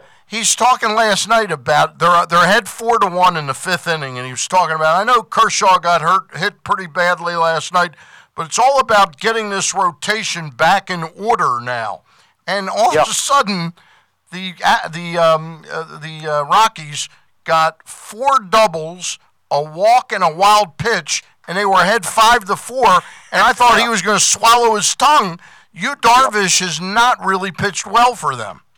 No, he hasn't. There's a beauty of it, too. And I think a lot of this falls on Dave Roberts now, guys. You know, I mean, he had that experience of that run in 2004 with the Red Sox coming back from 3-0 down and that epic against the Yankees, and he was a big part of that. So I think a lot of this falls on him. He's going to be able to get this squared away and right this ship in the next couple of weeks and get that confidence back. And they're in a situation much like the Nationals, because the Nationals have never won a playoff series in three tries at this point. And the Dodgers, I think if they don't win the World Series, something could happen there.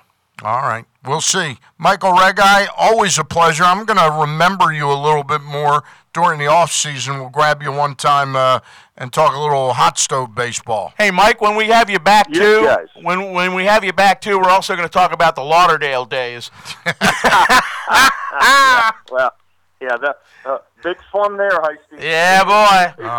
No doubt about it. Let's keep our Guys, thoughts. Always a pleasure. Always enjoyed. Call me anytime, okay? All right. Thank you, Michael. Really appreciate it. All right. We had some great days down in spring training. Did you? The Orioles and covering and.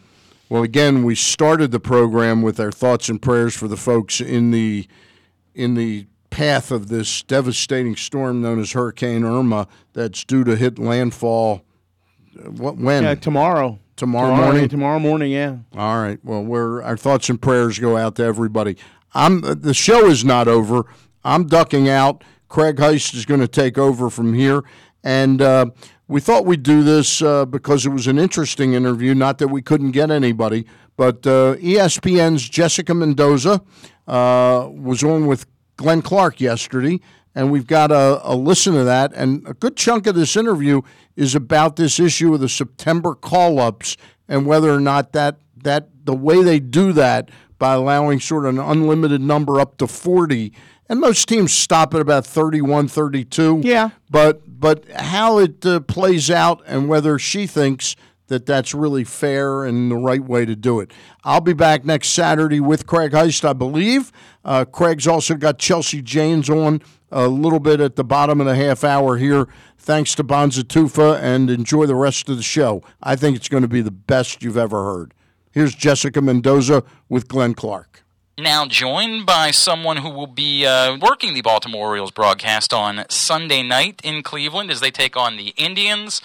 Good to see the Orioles get some national TV love. She is, of course, an analyst for ESPN. You see her every Sunday night. The great Jessica Mendoza now joins us on GCR. Jessica, it's Glenn in Baltimore. It's so good to talk to you. Thank you so much for taking a couple of minutes for us this morning. Glenn, I'm just glad we get to talk about Baltimore. And honestly, like the fact that they're playing Cleveland. This is a good matchup, and we really two teams we don't get to see very often on Sunday Night Baseball. So I'm pumped. I got to be honest with you, it is nice for it to not be Yankees-Red Sox. It's You mean there's other teams we cover? The Red Sox or Yankees? Every now and then, and it's nice to see, and we certainly appreciate it here in Baltimore.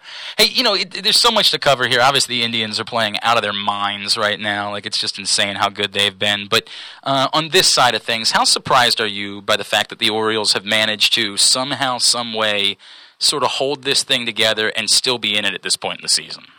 I think the biggest thing I look back on is the trade deadline and how really, ridiculed the Orioles were for going and getting guys instead of kind of selling apart the team, which a lot of people expected. Like, come on, you guys are out of it. Let's go. Sell what you can. Savage the future. And, I love, we think about Tim Beckham, right? A guy that they go out and get that, really for not a whole lot at all. The Rays were done with him, and we saw what he did early. He's kind of come back down to earth a little bit as of late, but just the future that he has, a guy like Hellickson, what he's been able to add to the starting rotation, to add to the success of Bundy and Gosman. But I just think really since that trade trade deadline and how this team has kind of shown everybody, no, there was a reason why we didn't. And there's a reason why we went out and got not big guys, not anything crazy. We didn't make a huge splash, but we didn't break apart our team like everyone wanted us to. Now, one game back from that wild card, and of course, shake that up any given day. It could be 2 by tomorrow, who knows, but they could be in there by tomorrow. But this team is for sure in this. And I love the way that they're playing ball right now, especially in a division that's really getting exciting. Jessica, you referenced the trade deadline, and it's a difficult topic here in Baltimore because unquestionably it's helped make them more relevant to this point in the season than we expected them to be. Tim Beckham has been a godsend. There's no doubt about that.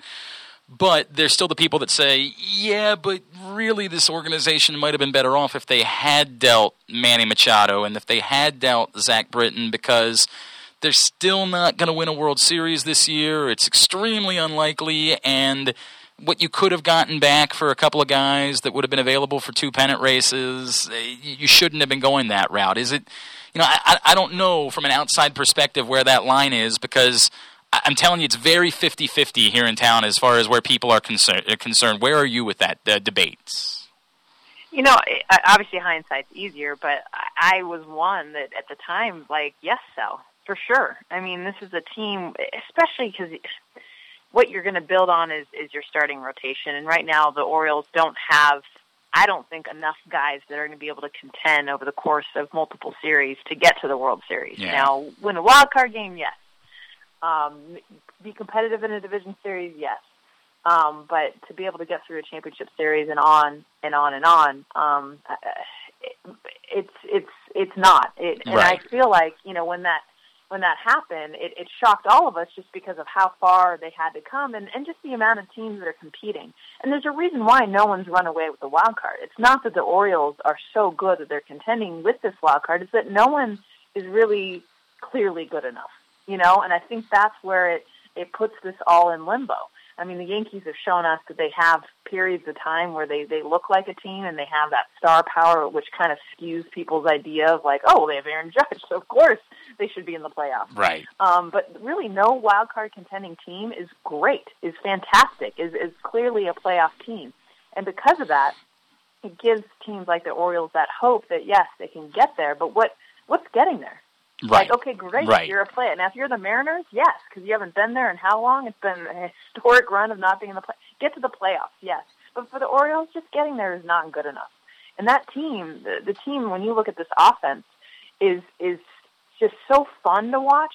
It's just not fair to, I think, give hope for what, really is a team that's not going to be able to get too far in the postseason. She is Jessica Mendoza. She, of course, will be on the broadcast Sunday night as the Orioles and Indians do battle on ESPN. Of course, a former gold medalist as well, and she's with us here on Glenn Clark Radio. Jessica, the name Jonathan Schoop and what an unbelievably amazing season he's had. Is there an argument? It's a weird year in that I guess Jose Altuve is sort of the front runner for MVP. I guess, but I don't know, and it's one of those goofy years. Does he deserve to be in that conversation as far as MVP is considered?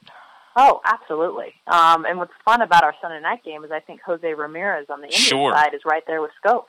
I think these two guys are under the radar because they're not stars even on their own teams. I mean, if you were to just throw out randomly to a non-Baltimore fan, just a baseball person that, follows the game in and out, they'd throw out Manny Machado and Adam Jones. They're not going to, and I mean, even think about Trey Mancini and the rookie year that he's having, but Jonathan Schoop is ridiculous. And I think what I love about him is, he's been able to adjust at a level that, he's always been that stud guy, so you expected him to be good, but now his second year consistently playing every day at second base, but not and this is coming from a hitter that was always overly aggressive. Okay. So I've got a lot of Jonathan Schoop in me.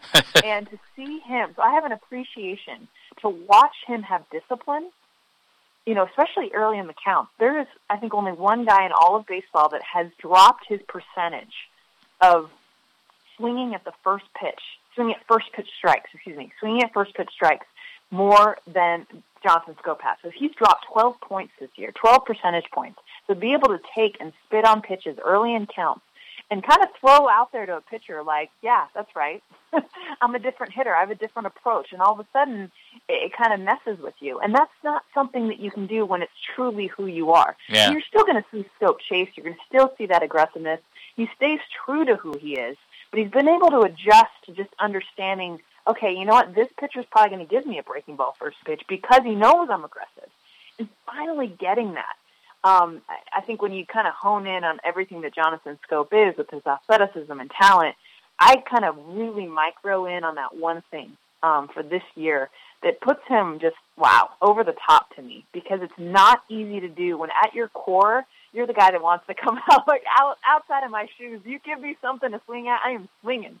First pitch, second pitch, I don't care. That's the way we go.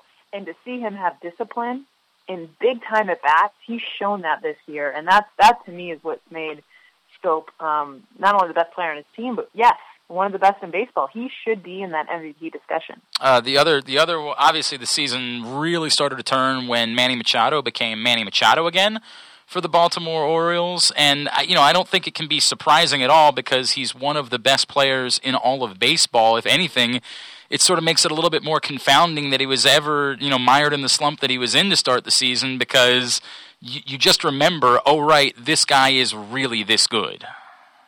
Yeah, I think if you list out, like, we all do it, right? Get asked, who are your AL, NL MVP candidates at the beginning of the season? Who are the people that you're going to write out? Top three, I would say on most people's list is Manny Machado. So starting the season, he's the guy you expect to show what he's doing right now. What you don't expect is more the length of slump that he had, and just uncharacteristic, even just certain at bats where it almost seemed like, who is this guy? But he's a stud, hands down. Like, the guy is so ridiculously good that you just kept waiting and waiting and waiting for what we're seeing now. And then for him to come out the second half and just do it with the exclamation point, and then really hand in hand with the success that the Orioles have had. Yep. And they've gone through their up and downs too, but you watch Manny Machado's at bats and the hits that he's gotten and the walk-offs that he's gotten in the games that really have mattered. I mean, you need your stars to shine, and he didn't early in the season, to the surprise of pretty much anyone who follows baseball. But now we're seeing Manny Machado be Manny Machado, and that's really just one of the best players in baseball. Well, it's just so much fun to watch, and we've been spoiled, obviously, in Baltimore, and it's why we're having night terrors about a world even though Baltimore wanted to sell him off like a month and a half ago. But you don't want to sell him off because you don't want Manny Machado around. I assure you of that, Jessica. It is another. It's the fear of him walking away and you have nothing to show for it, right? Like, you didn't win a World Series, you didn't get anything back, and I think, like, in Baltimore, we're getting to the point where we're accepting of the idea that they've never spent $200 million on a baseball player. That might not be half of what it's going to cost in order to get Manny Machado. So But to argue with Machado too is you still have time, Right. And knowing the market on July 31st for position players, I mean, it was silly. Like, everyone wanted pitchers. Yeah. So I would argue that there was no one, and maybe they put him out there. We don't know, maybe in some small way, but to know that, Todd Frazier was a guy that the Yankees went and got. I mean, there just wasn't a whole lot of, like, I'm going to give you what you want. Because Manny Machado, I mean, you better go and get the best. And I don't think anyone was willing to offer that. So I agree, but I think there's time, and I'm hoping the market for his value, because he is a guy they're going to have to dish, I feel like, at some point, knowing that that's a contract you can't. It's such a tricky thing too, Jessica, because, like, there's the argument that what if the market never is that you can get a king's ransom, right? And then are you at a point where you have to take 70%, 70 cents on a dollar for Manny Machado because you just can't have him walk without getting anything, or do you have an obligation next season to go all in as an organization and say, look, we've got Machado and Britton coming up, and Jones, people forget about that as well, also coming up on a contract afterwards.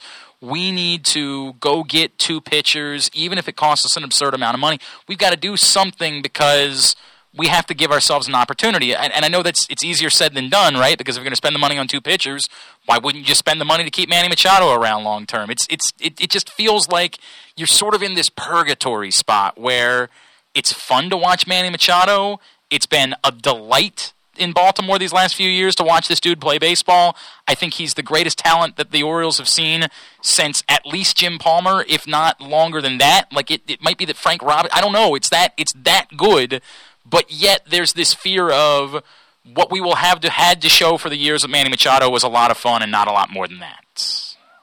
Yeah, and I mean, I would, as just a baseball fan, I would love to see Baltimore get a couple pitchers and that's so easy said because everyone wants a couple. Right, a couple pitchers, you know. Yeah. And the market's, you know, not there for that. There's not a lot of free agents that are going to be out there that are not cheap, but like definitely not ridiculously through the moon. Especially like even Arrieta and like what the back half of his season has looked like. As an example, not that him coming back to Baltimore would be an option, but like I just think about like as a baseball fan, I would love to see 2018 be the year of Baltimore, be the year where it's, you know what, all chips are in, and not just for Manny Machado, but really for Baltimore, because this has been a team that's been fun, like to watch, and that's been good, and we've seen the highs, and to be honest, that division, like let's talk about a team for a good length of time that doesn't start with Yankees or Boston, you know, and let's go all in, you know, for this season, and knowing that like you have this, you know, these additions like a Beckham and what Scope's been able to do, and just like a fun group of guys, the leadership of Adam Jones. I mean, like you said, that's something that doesn't get talked about a lot. No doubt. Machado's the star. Adam Jones is the guy. He's the heart. He is the heart of the franchise. He is in every way. You want to rally behind him. Yep. Give Baltimore some pitchers, and yes, I'd love to see 2018 be the year of Baltimore. Well, we would love that too, for the record. We just want to state that we are in agreement with you.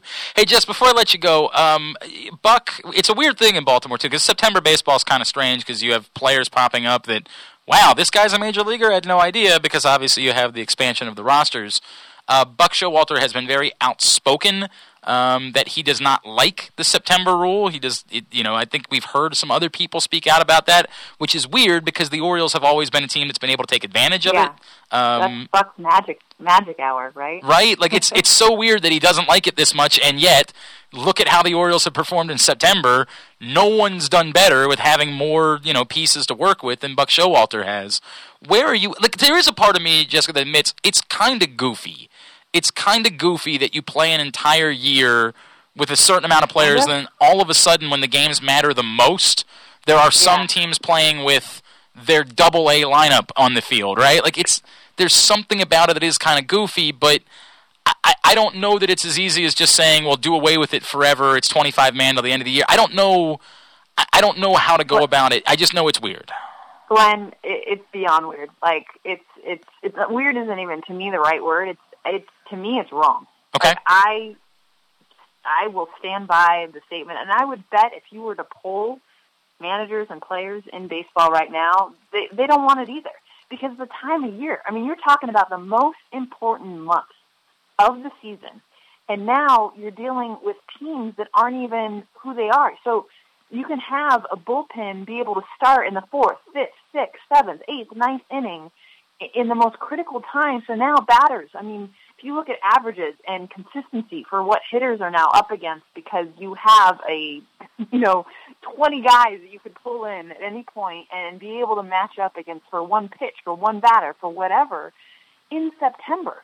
And I get, like, the importance of the call-ups for the players and the maturity and all of that. Right. I wish there was another month that we could do it. Fine. Pick another month, but don't pick the month where you're leading into, especially when you look at the AL right now and that wild card, and look at what even Baltimore is able to do. It's not fair, in my opinion, to have this now. Like, I just think it changes the way that the game is played because of the way that you can manipulate bullpens, the way that you're able to match up and do things that didn't happen all season long. Right. So now you have different hitters, you have different approaches. It changes the game. When? Like in the 11th hour? No, let's do that hour 1. Maybe out of spring training. Like, let's give everyone a chance now, manipulate, try new guys, whatever. But in September, I think it's wrong. And I'm hoping it changes, because this is the time of year I want people tuning in, not tuning out because, wait, another pitching change? Right, another guy I don't even know his name? Right, right. Let's go. Well, and then there's the goofy thing where, like, you're in the middle of a pennant race and you're facing another team that's in the pennant race. The team that you're up against is facing, a team that's completely out of the race. and all they have to do is beat guys that aren't really major league players, and they get a win that counts the same as your win. Like it's so odd, and I'm sure Buck Showalter will be thrilled to hear what it is that you have to say about it, because he is very much opposed to it, and I have said for a long. I think we've just accepted it, right? Like it's existed for so long that you don't even fight about it. But it is. Yeah. If you really sat down and asked someone to defend, hey, we're going to change the rules of a sport, and we're going to do it when the games matter the most, you'd be like, what? What? Like you're doing what now? Yeah, and no one can even trace when it began. It's not like there was this clear cut, like, on this date, they decided, Major League Baseball decided to expand rosters. It's just kind of been this, it's always been, no one really can even put their finger on exactly the time that this began, and it just became a thing, and now it's a rule, and it's like, but I really believe that this is something I hope will change, and I think because I think more people believe what Buck believes. And if Buck's leading that charge, I mean, here's the guy, the mastermind of the bullpen. Right. So honestly, September is his time to be the best. I mean, he's the best manager in baseball in September, and he's admitting he doesn't want it. Yeah, that's a great point. Yeah. Great point. All right, she is Jessica Mendoza, the gold medalist and, of course, the analyst for Sunday Night Baseball, Orioles-Indians this Sunday night on ESPN. Give her a follow at Jess Mendoza on Twitter. Jess, is there anything that we can plug for you besides Twitter? No, I think just honestly watching the broadcast Sunday night, and I really believe just heading down the stretch. I mean, it's going to be fun, and especially if you're in Baltimore, I mean, buckle up. It's every day is going to be a different team in the mix. Yeah. So I'm hoping for a game 163, to be honest. Well, this certainly beats all the years where we weren't watching baseball in September in Baltimore. Yeah. There's no doubt about that. Yeah. Hey, Jess, thank you so much for taking a couple of minutes for us this morning. We really appreciate it. Looking forward to seeing you Sunday nights. Thanks, Glenn. Glenn Clark, Jessica Mendoza from ESPN, who is the analyst on the Sunday Night Baseball games. And she does a great, great job. And it was great get by Glenn to have her on the show yesterday. The Orioles getting set to take on the Indians in Cleveland at Progressive Field, where Gabriel Ynoa goes up against Josh Tomlin today. 16 in a row in the win column for the Indians, and the last team to win 16 straight. The 2002 Oakland A's, they won 16 en route to going for 20 in a row. Right. So that's a pretty impressive streak. Yeah. And when you're talking about teams that need to get hot down the stretch, that's the kind of hot streak we're talking about. And the Orioles lineup is out today for the 1 o'clock start. Tim Beckham leads off, and he'll be at shortstop. Manny Machado, the third baseman. Jonathan Scope, the second baseman. We heard Jessica talk very highly about Jonathan, and why not with the kind of year that he has had, up over 100 RBI now, and with the 30-plus home runs. Adam Jones hits cleanup. He'll be in center field. Trey Mancini in left field in the 5-hole. Chris Davis will be at first base hitting 6th. Mark Trumbo is the designated hitter. Wellington Castillo is the catcher hitting 8th. And making his first major league start today in right field, it'll be Austin Hayes for the Baltimore Orioles, and obviously Gabriel Ynoa on the hill for the Birds. Now, it'll be interesting to see. We saw Hayes get a taste of it. His major league debut came this past week at Camden Yards, so we will see how he handles that starting role today. He had a pretty big ovation when he came up there in the 9th inning of his debut. He really did, and I think it's well justified, because this is a guy that is the future. He has moved up the ranks in terms of the minor league organization, and also nationally now. He's starting to get the recognition because he wasn't as far up on the prospects list as some others that have been there, but he is getting noticed now, not just here locally, because the Orioles obviously think highly of him, but from a national perspective, he is moving up the ladder, too, in terms of spots and what kind of a prospect he is touted to be in this organization. So it's good to see Austin Hayes getting a shot today in right field. Now, that's the other point. You see Austin Hayes getting a start. J.J. Hardy is back. off the disabled list, but he's going to be in a reserve role right now for the time being, and you would expect that with the way Tim Beckham has played shortstop to this point and also produced offensively as he has since coming over here from Tampa. So it's going to be interesting to see how a lot of it will have to do with wins and losses, especially on this 10-game road trip, which obviously didn't get off to a very good start last night with the 5-0 loss.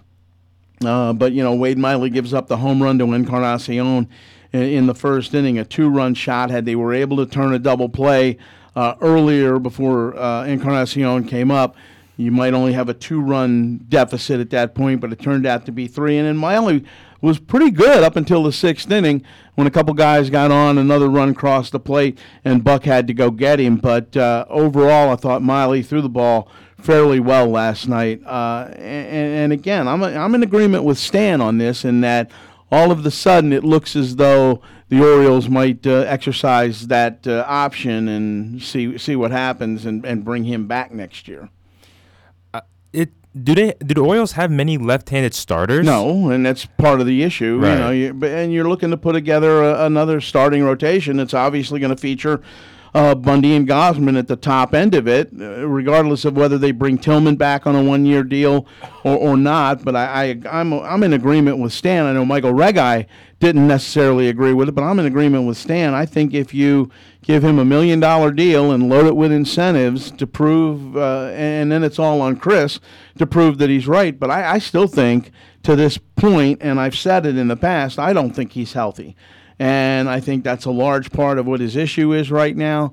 He'll go through a couple of innings where he looks fairly decent, but then mechanically with the shoulder, he's not so much over the top as he used to be.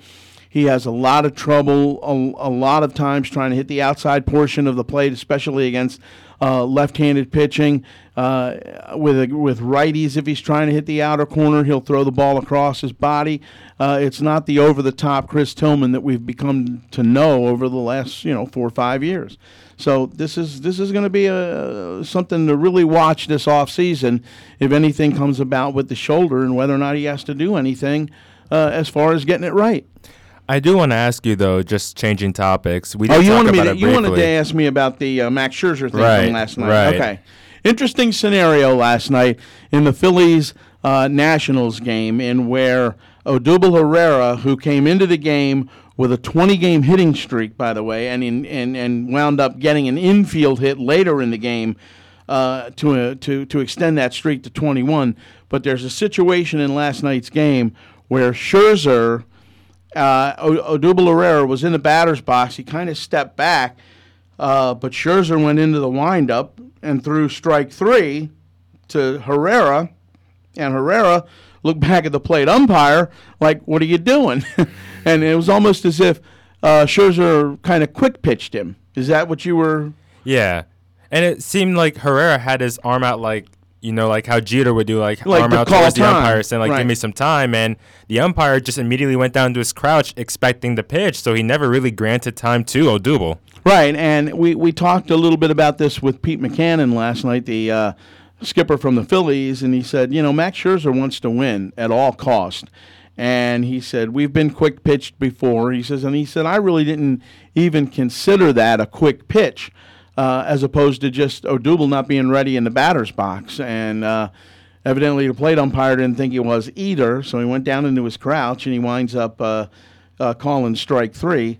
And keep in mind, it was also Herrera who let the ball get over his head on the Michael A. Taylor inside the park grand slam last night. Uh-huh. And, just like I was telling Stan, people always tell you, whenever you go to the ballpark, you never know what you're going to see. Well, that's something that in the 25 years that I've covered Major League Baseball, I've never seen an inside the park grand slam home run. So it happened last night. The Nationals wind up winning 11-10 over the Phillies. Their magic number to clinch the National League East is down to 3 because the Marlins did beat the Braves last night in Atlanta. So tonight they can clinch at least a tie with a win and a Marlins loss, and certainly a lot of Nationals fans are thinking tomorrow, Sunday, would be the day maybe for the champagne to pop. Oh, here's another interesting story. Going to Nats clubhouse last night, or actually pregame, to do some interviews. Right.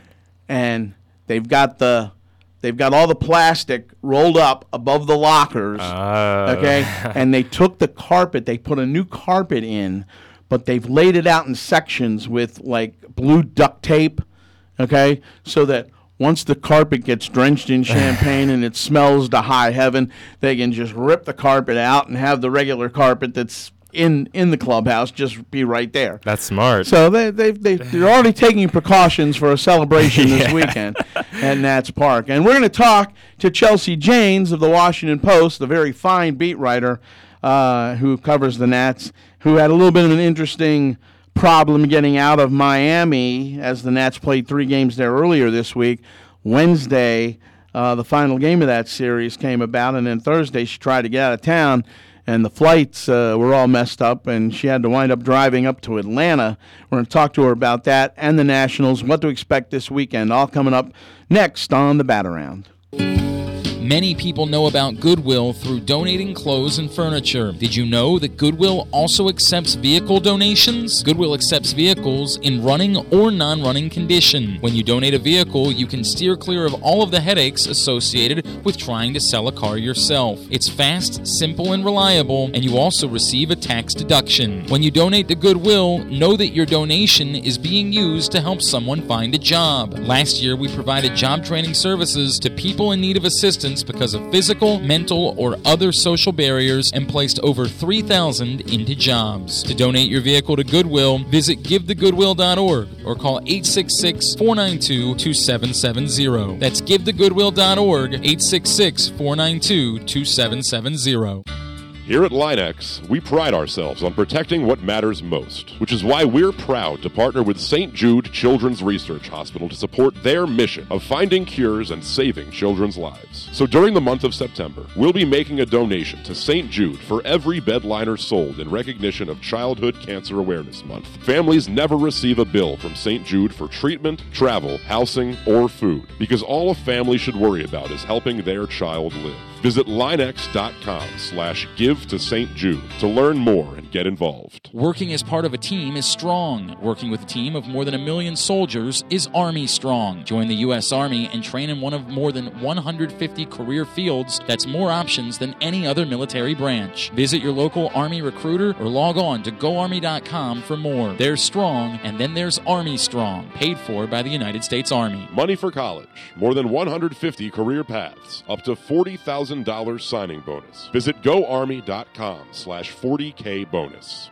PressBox's Project Game Day is back at halftime of every game. Glenn Clark goes live on PressBox's Facebook page to chat about how the Ravens have performed thus far.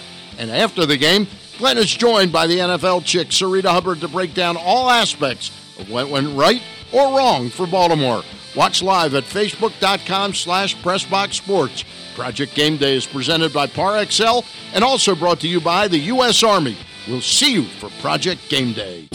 Chick-fil-A Nottingham Square introduces the best 2017 breakfast on the go. The all-new Chick-fil-A Hash Brown Scramble. Fresh eggs, hash browns, cheddar and Monterey Jack cheeses, plus either sausage or Chick-fil-A nuggets, all served hot and wrapped in a warm, scrumptious flour tortilla served with a side of dipping salsa. Want it to be ready when you get there? Download the Chick-fil-A app and order your Hash Brown Scramble in advance. Stop by Chick-fil-A Nottingham Square, 5198 Campbell Boulevard in White Marsh today and tell Steve I sent you. The Par XL Early Phase Unit at Harbor Hospital is looking for healthy males and females ages 18 to 85 to volunteer for a clinical research study. Length of participation and number of visits vary by study. If you qualify, you may receive compensation ranging from $1,200 to $8,500 upon completion. For more information, please visit our website or call 1-877-617-8839. Call now.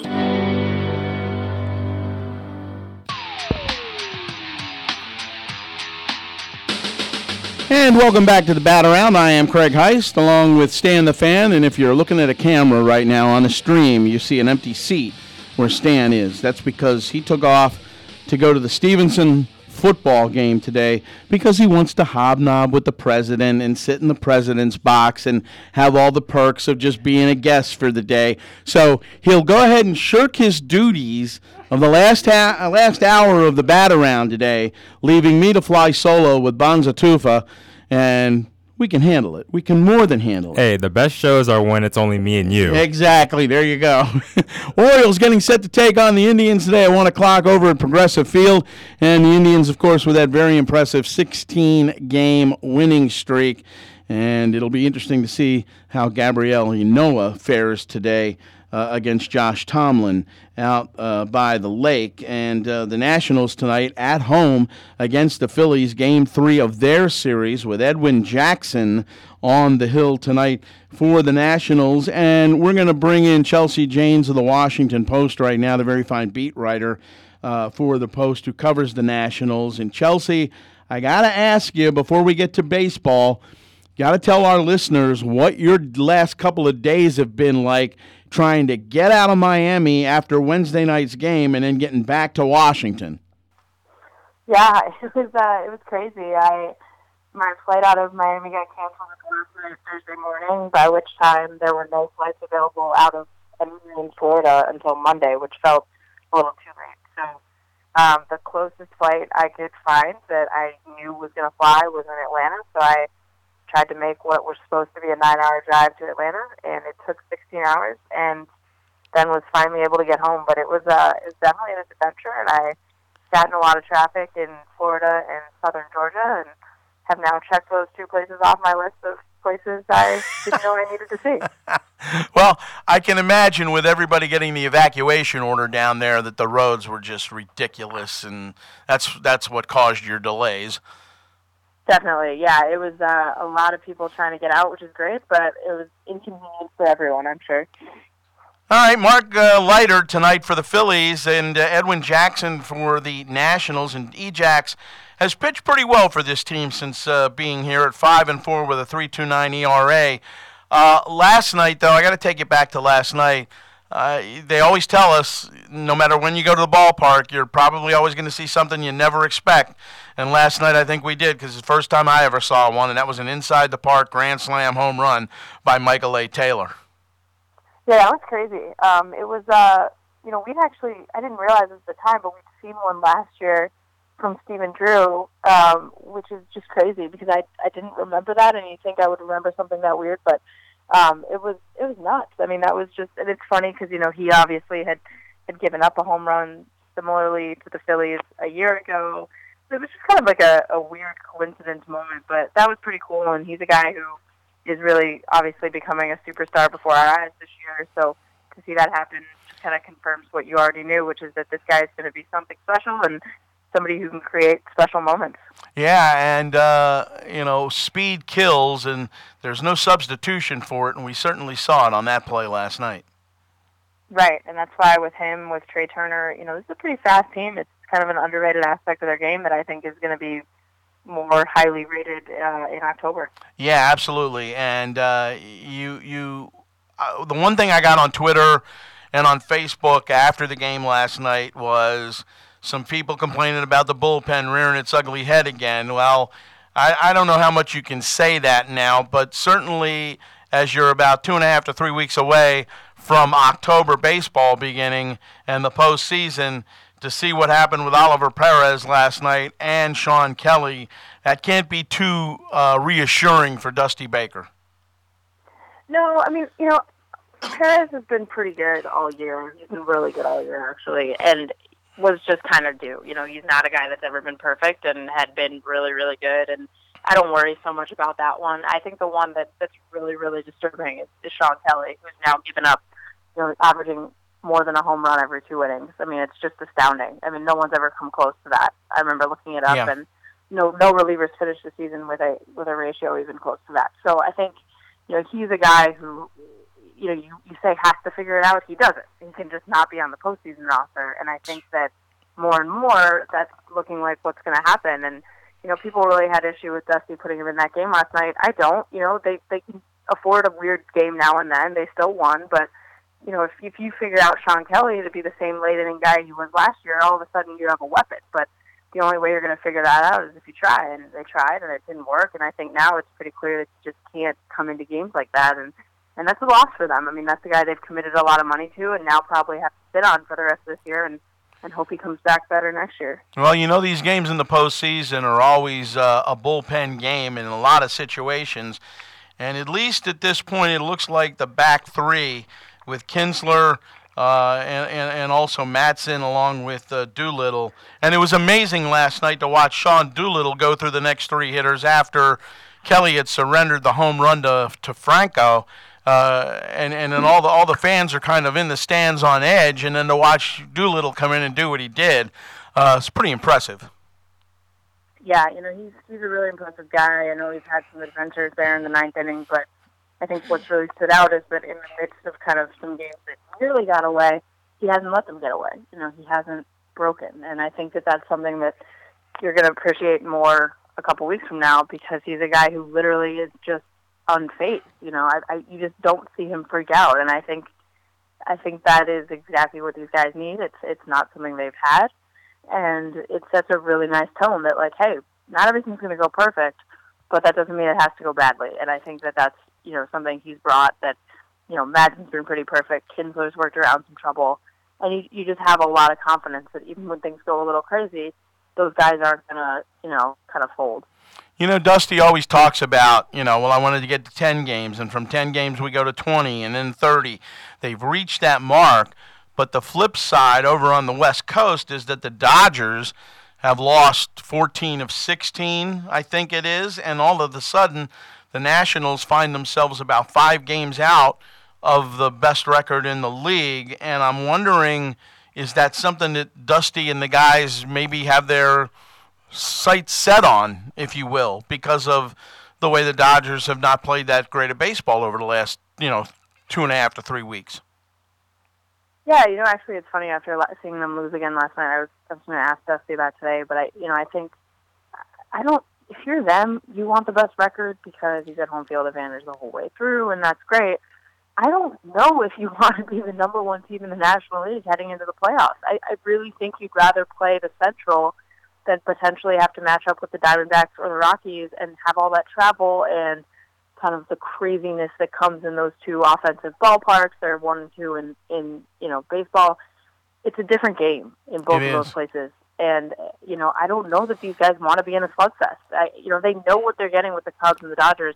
They've handled the Rockies and the Diamondbacks, but in a 5-game series, one extra West Coast trip is a big deal, I think. And I think the other side of it is these guys have never played well when they're the favorites. To come in and, with the Dodgers having all this pressure, the Cubs as defending World Series champions, it looked for the longest time like the Nats are going to be able to slide in there, no one's going to think anything of them, and then bam, they have a great chance to really kind of sneak up on people. They've not played well when they're the guys that are getting stuck up on. So I think there's a lot to be said for them not pushing too hard for that best record, because I don't think that the payoff is ultimately that big, particularly when, in a 7-game series against the Dodgers, maybe it matters, and maybe that's when you want it, but you're better than the American League teams anyway. So, yeah, I don't know. I'm kind of torn. I'll be interested to see what they say, because I wouldn't want to go to Colorado or Arizona in the first round and kind of have your pitching staff take that hit and everything else. Well, and not only that, when you think about how well the Diamondbacks are pitching at this point, that's another concern just in itself. Yeah, absolutely. I mean, they've been really good. They played these guys pretty tough out there. The Nats actually handled them pretty well, but that's a good team. I mean, that's a really scary team, and a team that hasn't been there, so doesn't know that they're not supposed to. It's not supposed to be easy, and I think that those teams are really scary. So, I think that they've planned all along mentally to have the Cubs, and I think that I think any postseason that the Nats can get into, not as a favorite, is one in which they're going to fare better, and whatever you think of that, I think it's proven to be true, and I think that they shouldn't push too hard for that best record, especially if it means overworking their relievers or their veterans or anything like that. We're talking with Chelsea Janes of the Washington Post as the Nationals get set to take on the Phillies again tonight down at Nats Park, the third game of this 4-game series. I walk in the clubhouse yesterday and I see all the plastic rolled up above the lockers, and I see that they changed the carpet out. and it's kind of a beige carpet, if you will, and it's set down in sections that they can rip it right back up after the celebration takes place, whether it's tomorrow or maybe the first part of next week. But nonetheless, they're ready to wrap this thing up with a magic number of 3. They are. I was surprised to see that yesterday. I mean, they've never clinched at home, and it certainly seems like they know what they're doing. And, I think they're just ready. I don't think it's going to be a huge deal to them. It's sort of been a foregone conclusion since April, maybe even since February. You were never going to talk about it if these guys won the division. It was always if they did. So I think it'll be really nice. I initially thought that the clinching would mean, okay, we're going to use Doolittle on a more controlled schedule. We're going to take care of Kinsler and Madsen. We're going to rest Murphy and Zimmerman and keep them healthy. But now I don't know with the best record thing being available. So we'll have to see how that plays out. But I think clinching is just going to let them set up their pitching, probably take a lot of pressure off their bullpen, and really not be anything more emotional than that. Well, Ryan Zimmerman hit probably one of the longest home runs I've seen hit in Marlins Park down there to the opposite field into the upper deck. And not a whole lot of people go there unless they're Giancarlo Stanton. So Right. you're up over 30 home runs with Zim at 31. He's approaching 100 RBI. Who on this team right now is in the MVP conversation throughout the league? I think it's Rendon. I think he's the guy, which is crazy. You would never have thought that out of those 4 or 5, if you want to count Max, that it'd be him. But with Harp getting hurt, Murphy kind of not being bad, but just a little bit slower than he has been, and Zimmerman kind of going through his trough in the middle of the season, that all of a sudden Rendon's been the guy who's been there the whole way. He leads the league in WAR. He's just been the most consistent and best player on this team all year, and I think he's got to be in that conversation. I don't think he wins it. I don't think he's got enough star power to do that, but I think he's the guy, which isn't to say that, Harper and Zimmerman and Murphy aren't in that conversation too. My main takeaway is, holy moly, you've got 4 legitimate people in that conversation from the Nats, and maybe 4 of the top 10 guys in the league, and that's pretty staggering, really. Yeah, and Gio with 14 wins now. Scherzer joined him last night. Strasburg and Tanner Roark in double digits. I guess Dusty's main thing is to, just get these guys to the finish line so that they're ready to go in October. But in terms of pitching, and we know it's pretty good in the National League with the teams that are going to be there in October, how do you see them stacking up as we get toward the postseason?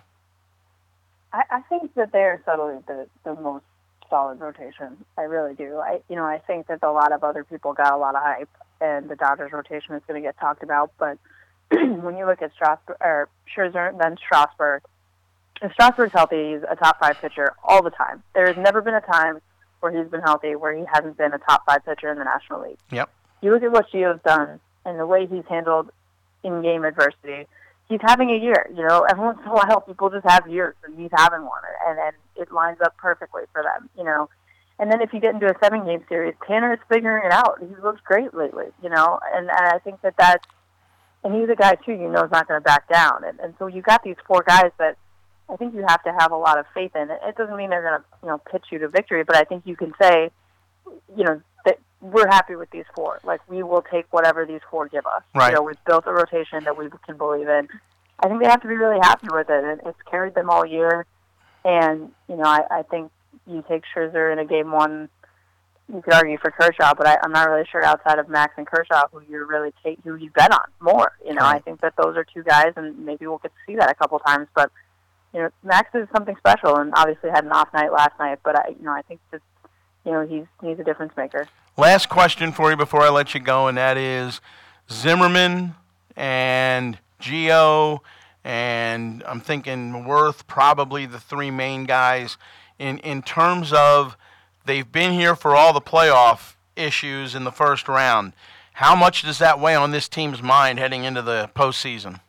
I was thinking about it, and I think it weighs on them a whole lot less this year than it has before, simply because there's so much turnover and so many people with good playoff memories. I think, you've got Ryan Madsen, who has had a lot of success, and he's been on teams that win. You have Howie Kendrick come in, who's played a lot of playoff games. None of these guys have been a part of a Nats collapse. I mean, Kinsler, Doolittle, Madsen, Albers, none of those guys have been in a bullpen that fell apart, you know? Right. They don't know better. So I think there's like a lack of institutional memory of the bad in a way that's really good. And I think guys who do remember Worth, Zimmerman, Scherzer, aren't the guys who are going to get consumed by that. They're the guys who are going to be fueled by it. So I think they've really brought in a lot of veteran guys who aren't affected by that because they weren't here for all of it. And I think that, but they also have playoff experience. And I think that that's sort of exactly what you want. And you have to be really optimistic that this is the team that's sort of built to vanquish the demons, if you want to say that. But as we've seen, it usually comes down to one pitch or one inning or one swing. And at some point, it feels kind of like it comes down to luck. Well, I'm certainly looking forward to it, and we'll be along for the ride. Chelsea Janes of the Washington Post, thanks so much for joining us on this Saturday on the Bat Around. Thanks for having me. All right. And we'll see Chelsea later on down at the ballpark. We're going to take this time out, take a break, come back, and wrap up things right here on the Bat Around, and we'll be back in a moment. Chick-fil-A Nottingham Square introduces the best 2017 breakfast on the go. The all-new Chick-fil-A Hash Brown Scramble. Fresh eggs, hash browns, cheddar and Monterey Jack cheeses, plus either sausage or Chick-fil-A nuggets, all served hot and wrapped in a warm, scrumptious flour tortilla served with a side of dipping salsa. Want it to be ready when you get there? Download the Chick-fil-A app and order your Hash Brown Scramble in advance. Stop by Chick-fil-A Nottingham Square, 5198 Campbell Boulevard in White Marsh today and tell Steve I sent you. The Par Excel Early Phase Unit at Harbor Hospital is looking for healthy males and females ages 18 to 85 to volunteer for a clinical research study. Length of participation and number of visits vary by study. If you qualify, you may receive compensation ranging from $1,200 to $8,500 upon completion. For more information, please visit our website or call 1-877-617-8839. Call now. Members of the GCR community, they're telling me about their experiences at Full Circle Tire and Auto. Steve Berry, why did you take your vehicle to Full Circle? I saw a service light on the dashboard, and I called the dealership, and they told me it was going to be about $200 to do it, and I heard the commercial for Full Circle Tire and Auto. And I called them, and they told me that they could save me even more money than I thought. They were about $100 less, and it turns out that they didn't have the correct fluid for the car, so they actually went to the dealership and got it, and didn't charge me any extra for it. And that's not all they did for you, was it? About a week and a half later, they sent a personalized thank you card from Amy and the team. They signed it, and it's actually really nice, something I've never experienced before. That's the difference at Full Circle Tire and Auto. 410-676-2277. That's 410-676-CARS. 1304 Governor's Court, Unit 110 in Abingdon, and FullCircleTireandAuto.com. KZ here, Pressbox Fantasy and Reality Football Show with Sarita, the NFL chick. How are you? I'm great. How are you? I'm great. Every Sunday, 10 to noon, we talk about mostly football. Yes. We talk about the college game. We talk about the NFL game. We will throw in sports, local sports, some Orioles, some Terps. If there's an important story around the country, we'll throw that in. But our heart, our soul, of course, is football. Baltimore sports. Baltimore sports. In general. Do a little bit DC. We got to give them some love sometimes. I guess. Sundays, 10 to noon, Pressbox Fantasy Reality Football Show. Many people know about Goodwill through donating clothes and furniture. Did you know that Goodwill also accepts vehicle donations? Goodwill accepts vehicles in running or non-running condition. When you donate a vehicle, you can steer clear of all of the headaches associated with trying to sell a car yourself. It's fast, simple, and reliable, and you also receive a tax deduction. When you donate to Goodwill, know that your donation is being used to help someone find a job. Last year, we provided job training services to people in need of assistance because of physical, mental, or other social barriers and placed over 3,000 into jobs. To donate your vehicle to Goodwill, visit GiveTheGoodwill.org or call 866-492-2770. That's GiveTheGoodwill.org, 866-492-2770. And that's going to do it for us on the Bat Around today. Keep in mind the Orioles and Indians at Progressive Field at 1 o'clock, and that comes up in the next hour. Gabriella and Noah on the hill for the Orioles, and Josh Tomlin for the Indians as the Indians look to make it 17 in a row. We'll see if the Orioles can do something. Keep in mind, this team's only scored 1 run in the last 2 games. And then tonight down the road at Nats Park, it's the Phillies and Nationals, Game 3 of their 4-game series. The Phillies, just a struggling ball club, really hung in there last night, though. A lot of good fight from their young players. And from what I understand from some scouts, this is a team to be watching in the next year or two as they try to rebuild and get themselves back into respectability in the National League's Eastern Division. But a lot of young talent on the Phillies. We'll see how that goes for Pete Makinen and everybody associated with him and the organization. And, you know, it's tough to see them struggle. The Ryan Howard years are behind them. But they do have some nice young players. Also today, coming up in about 20 seconds or so, the kickoff of Maryland Towson down at the University of Maryland after their stunning win last week against Texas on the road, 51-41. We'll see if DJ Durkin makes it 2 straight today, and they should. It'll be yeah, they should. I mean, Towson did not have a good game last week against Morgan State despite the win, but it's going to be interesting to see how Maryland does their first full game with their backup quarterback due to their starter being out for the season now. Right. So that's it for us on the Bat Around. We'll be back, Stan Charles and myself, next Saturday morning at 10. Have a good sports Saturday, everyone.